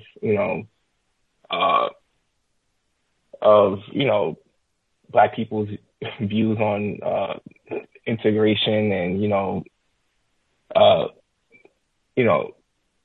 that in that context. So thank you for that report and study. Could you refresh me what that study was that said that school segregation is worse now than it was in the 1950s? I reckon, give me a moment. It's in Dr. Heckstrom's book, Special Admission. We talked about this section specifically on the program. I read the exact passage from the book. Oh, okay, yeah. It's on. I could. The way I was going to do it is, because I had multiple, like all those people that we talked to and all the rest of it, like you can rewind and hear that one. I had multiple of those to share, since we were talking specifically about living around Black people. The other one I have, this is from Forbes magazine. I think this was important because I read this one when Dr. Franz was on the program. Home ownership keeps Blacks poorer than whites. This is from 2012. Dorothy Brown, she's non-white professor at Emory University in Atlanta. She writes specifically, here we go. A 2007 study by George Washington University sociology professor Gregory D. Squires comments on why most whites avoid racially diverse neighborhoods.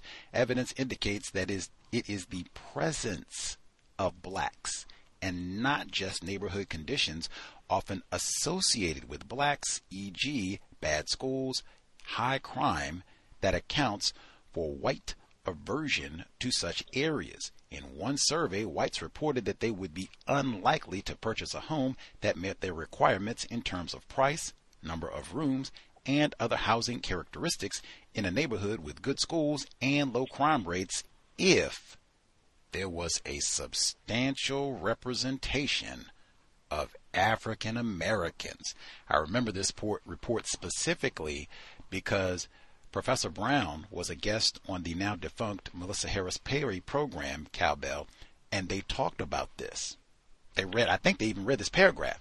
And Melissa Harris Perry looked at her and said, "Dang, Professor Brown, it almost sounds like you're saying that white people just don't want to live around Black people, period." And she said, "Yep. It wasn't any pussyfooting and trying to water it down, metaphor, and no, and you miss it. Yep."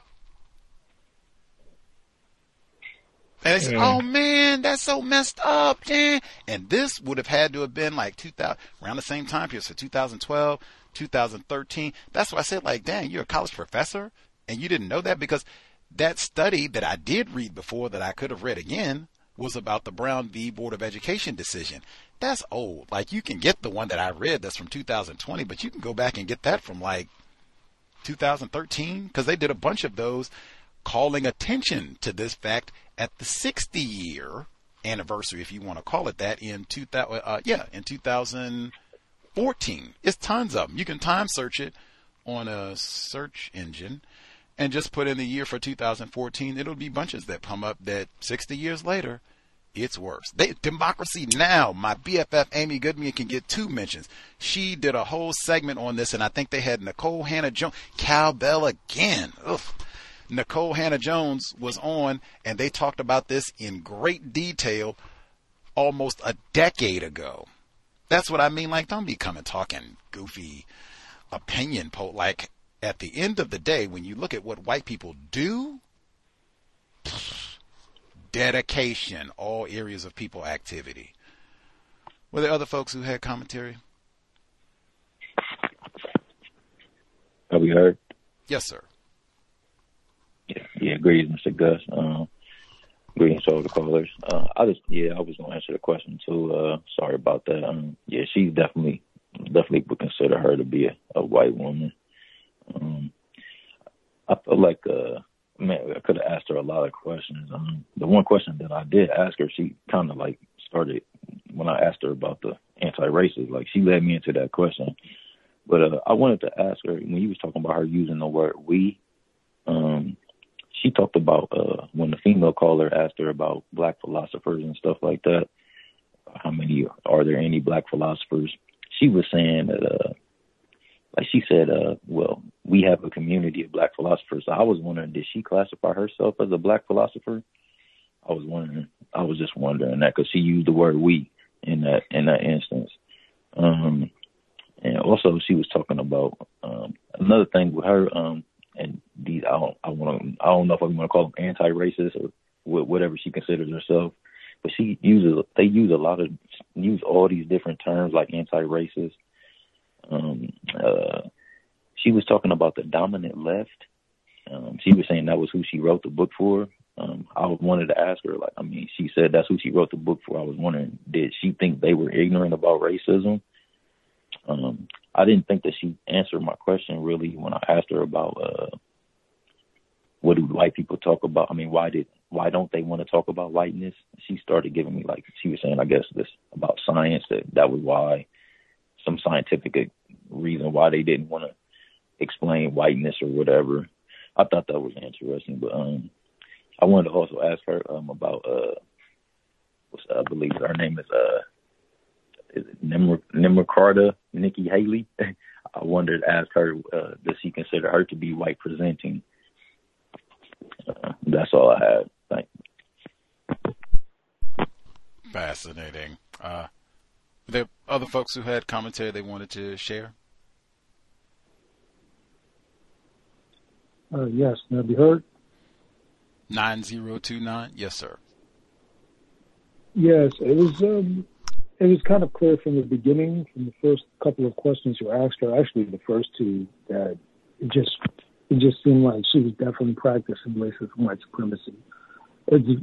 And the answers, to be very clear cut with you, man, the answers were just so roundabout, and she just kept on going on and on about it and elaborating, but never really getting to the point, and sometimes never really answering the question directly.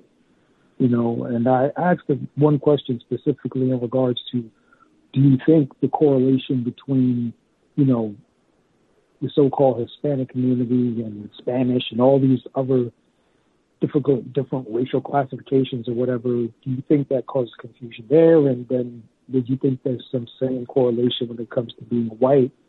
And she just went on a spiel, and it just was very evident that she's been practicing racism, white supremacy for some time. She's happy in her position. She's happy where she is. I could be wrong, but it definitely sounds like she has been utilizing that power that she has for an extended period of time. I wonder about her relationship with her sister. That's what I wonder about. I wonder how that is. I was very curious to see if somebody could speak about that or ask that question, but, that was one of the things that left me pondering, because that often usually causes conflict. I'll mute my line. That would have been a great question, just to get a little bit more deep. That's why I started on that, because I thought that was important, as opposed to starting off with, what do you mean armies of anti-racists and that sort of thing. But yeah, that would have been great to know about their the interaction between those two, especially since she married a white man too.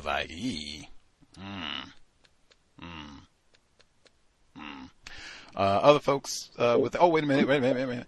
I guess April 23rd, 2014, Democracy Now!, Jim Crow in the classroom. Jim Crow. It's 2014. White supremacy in the classroom. New report finds segregation lives on in U.S. schools. I'm not reading the whole thing. You got the whole transcript. You can listen. The guest, Nicole Hannah-Jones, as stated, as the U.S. Supreme Court upholds a ban on affirmative action in Michigan and the country, most benefiting white women for sure, and the country marks 60 years since the landmark decision of Brown v. Board of Education. We look at how segregation is still pervasive in U.S. public schools. An explosive, her word again, new report in ProPublica finds school integration never fully occurred and in recent decades may have even been reversed. And that's why I said there were lots of if you pay attention to the news, like that moron says, there were lots of these reports at that time period. That's why I say, like, man, you're a college professor. You didn't see this?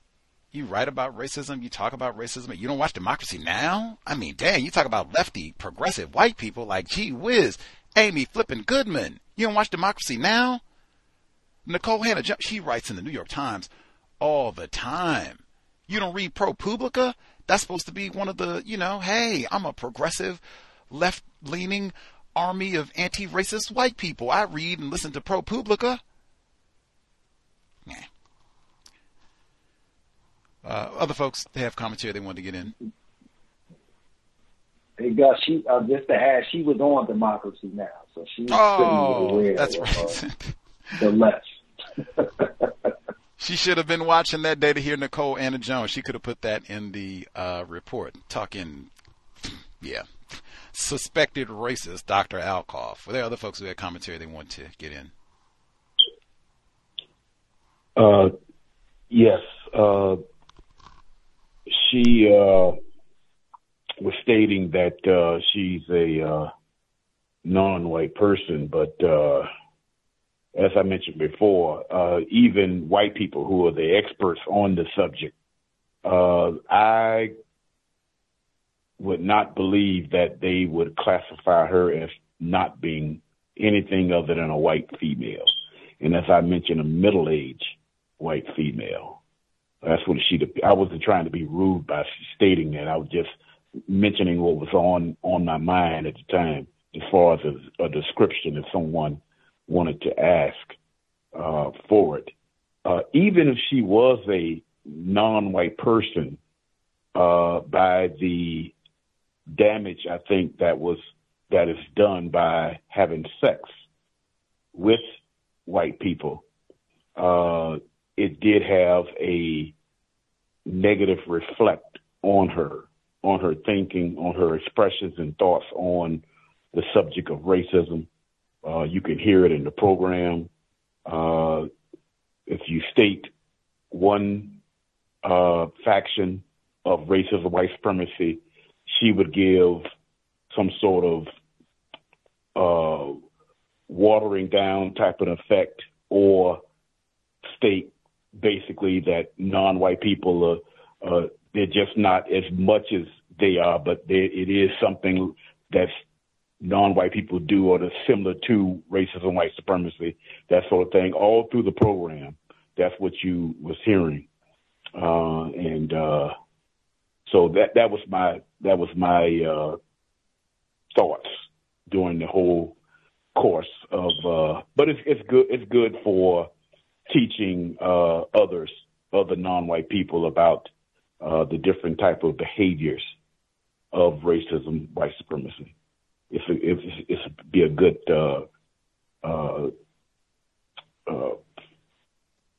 tape to play to others about her particular behavior on the program, and that's it. It's almost 2025. They don't have tape anymore. Yeah. Anti-black racism. She said anti-Asian racism. She said black people participate in anti-black racism, Asian people, and that's the sort of thing where I was like, oh yeah, talking to a racist suspect. That's exactly what I would expect from someone classified as white. Like, get the attention off of me. Like, let's talk about, that old Al Sharpton and these other non-white people, and they got the internalized racial oppression and woo and all that. Wait. The problem is white people. We should use terms that center all of this chaos and injustice on you all. especially since you all consistently do the same thing. Move it over and focus on other people. And, oh, don't focus on me. Don't talk about me. Oh, no, no, no, no, no. No. Right there. And even all that nonsense with the use of that term anti-racist is an act of racism. In a system of racism, white supremacy, no white person should be identifying themselves or anybody as anti-racist. Mr. Fuller doesn't even say that he's a counter-racist most of the time. He says attempted. I've even heard him explain it in detail. Hey, nobody can, logically say that. Attempted. That's the best you can say. Logical. Racist. That's the best thing you can do. You want to be helpful.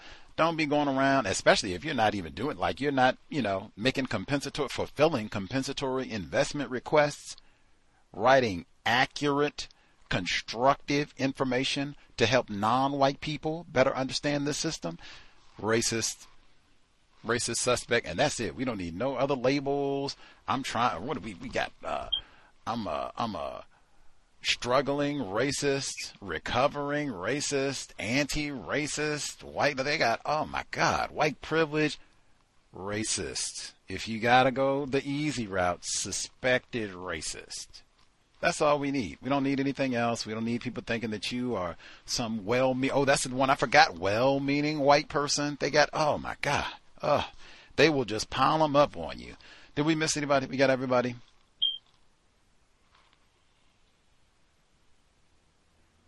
Hey, Gus, can I ask something before we close? It was something else I wanted to say to her. When she brought up the golf, and she, talked about as far as like black people taking over golf, if I'm not mistaken, and then she brought up Tiger Woods. I'm like, I deliver to golf clubs in the tri-state area, New Jersey, New York, Connecticut. Gus, there's nothing but white people on these golf courses. There is no evidence of black people taking over anything. And these are affluent, people with money golf courses. The brownest person I see, or darkest person I see in the golf course is in the kitchen. And these people might be classified as Hispanic, Latino, Mexican, Salvadorian, etc.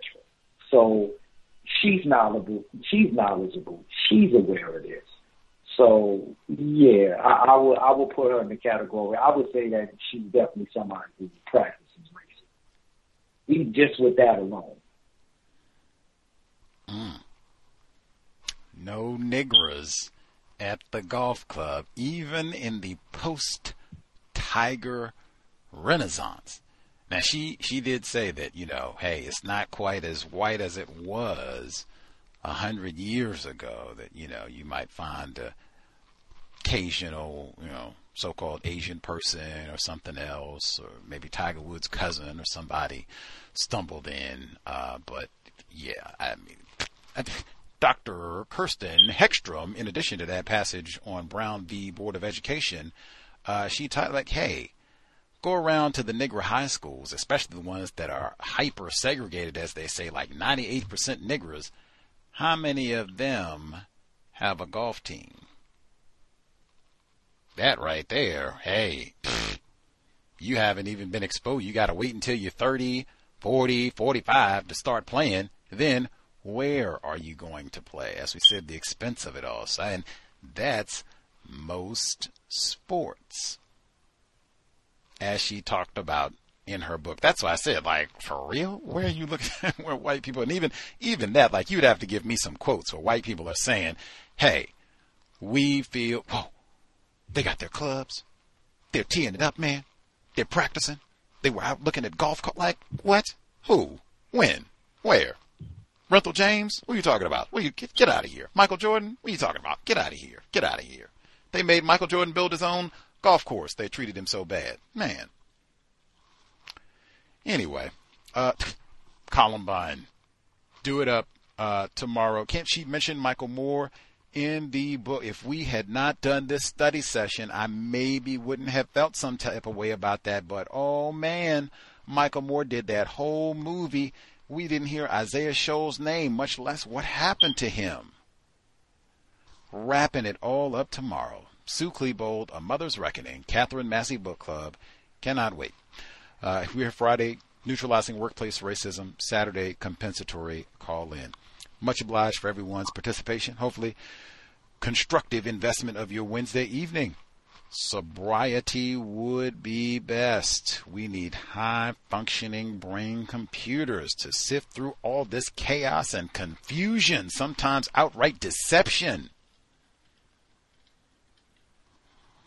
No sexual intercourse with white people. I think we've said that consistently for some years. I remember we had people with the audacity to call into the program and say, oh my gosh, the cows, you encourage non-white people to have sex with white people to solve this problem. I have no idea what you're talking about. We've stated pretty explicitly for a long time, practically day one, no sexual intercourse between white people and non-white people. Maximum act of racist aggression. Fuller explained that in the archives. Excellent observation. Man, you even see how even if on the off chance this is a non-white person, this is what happens. You have a white parent, white family member, racist family members, as she stated. It does have an enormous impact on your brain computer. How could it not? No name calling. Cow signing out. Thanks all for tuning in. Nigga, you so brainwashed. I'm a victim, brother. Problem. You're a victim. Yeah. I'm a victim of 400 years of conditioning. Shut up. The man has programmed my conditioning. Mm-hmm. Even my conditioning has been conditioned. With the Lucky Land Slots, you can get lucky just about anywhere.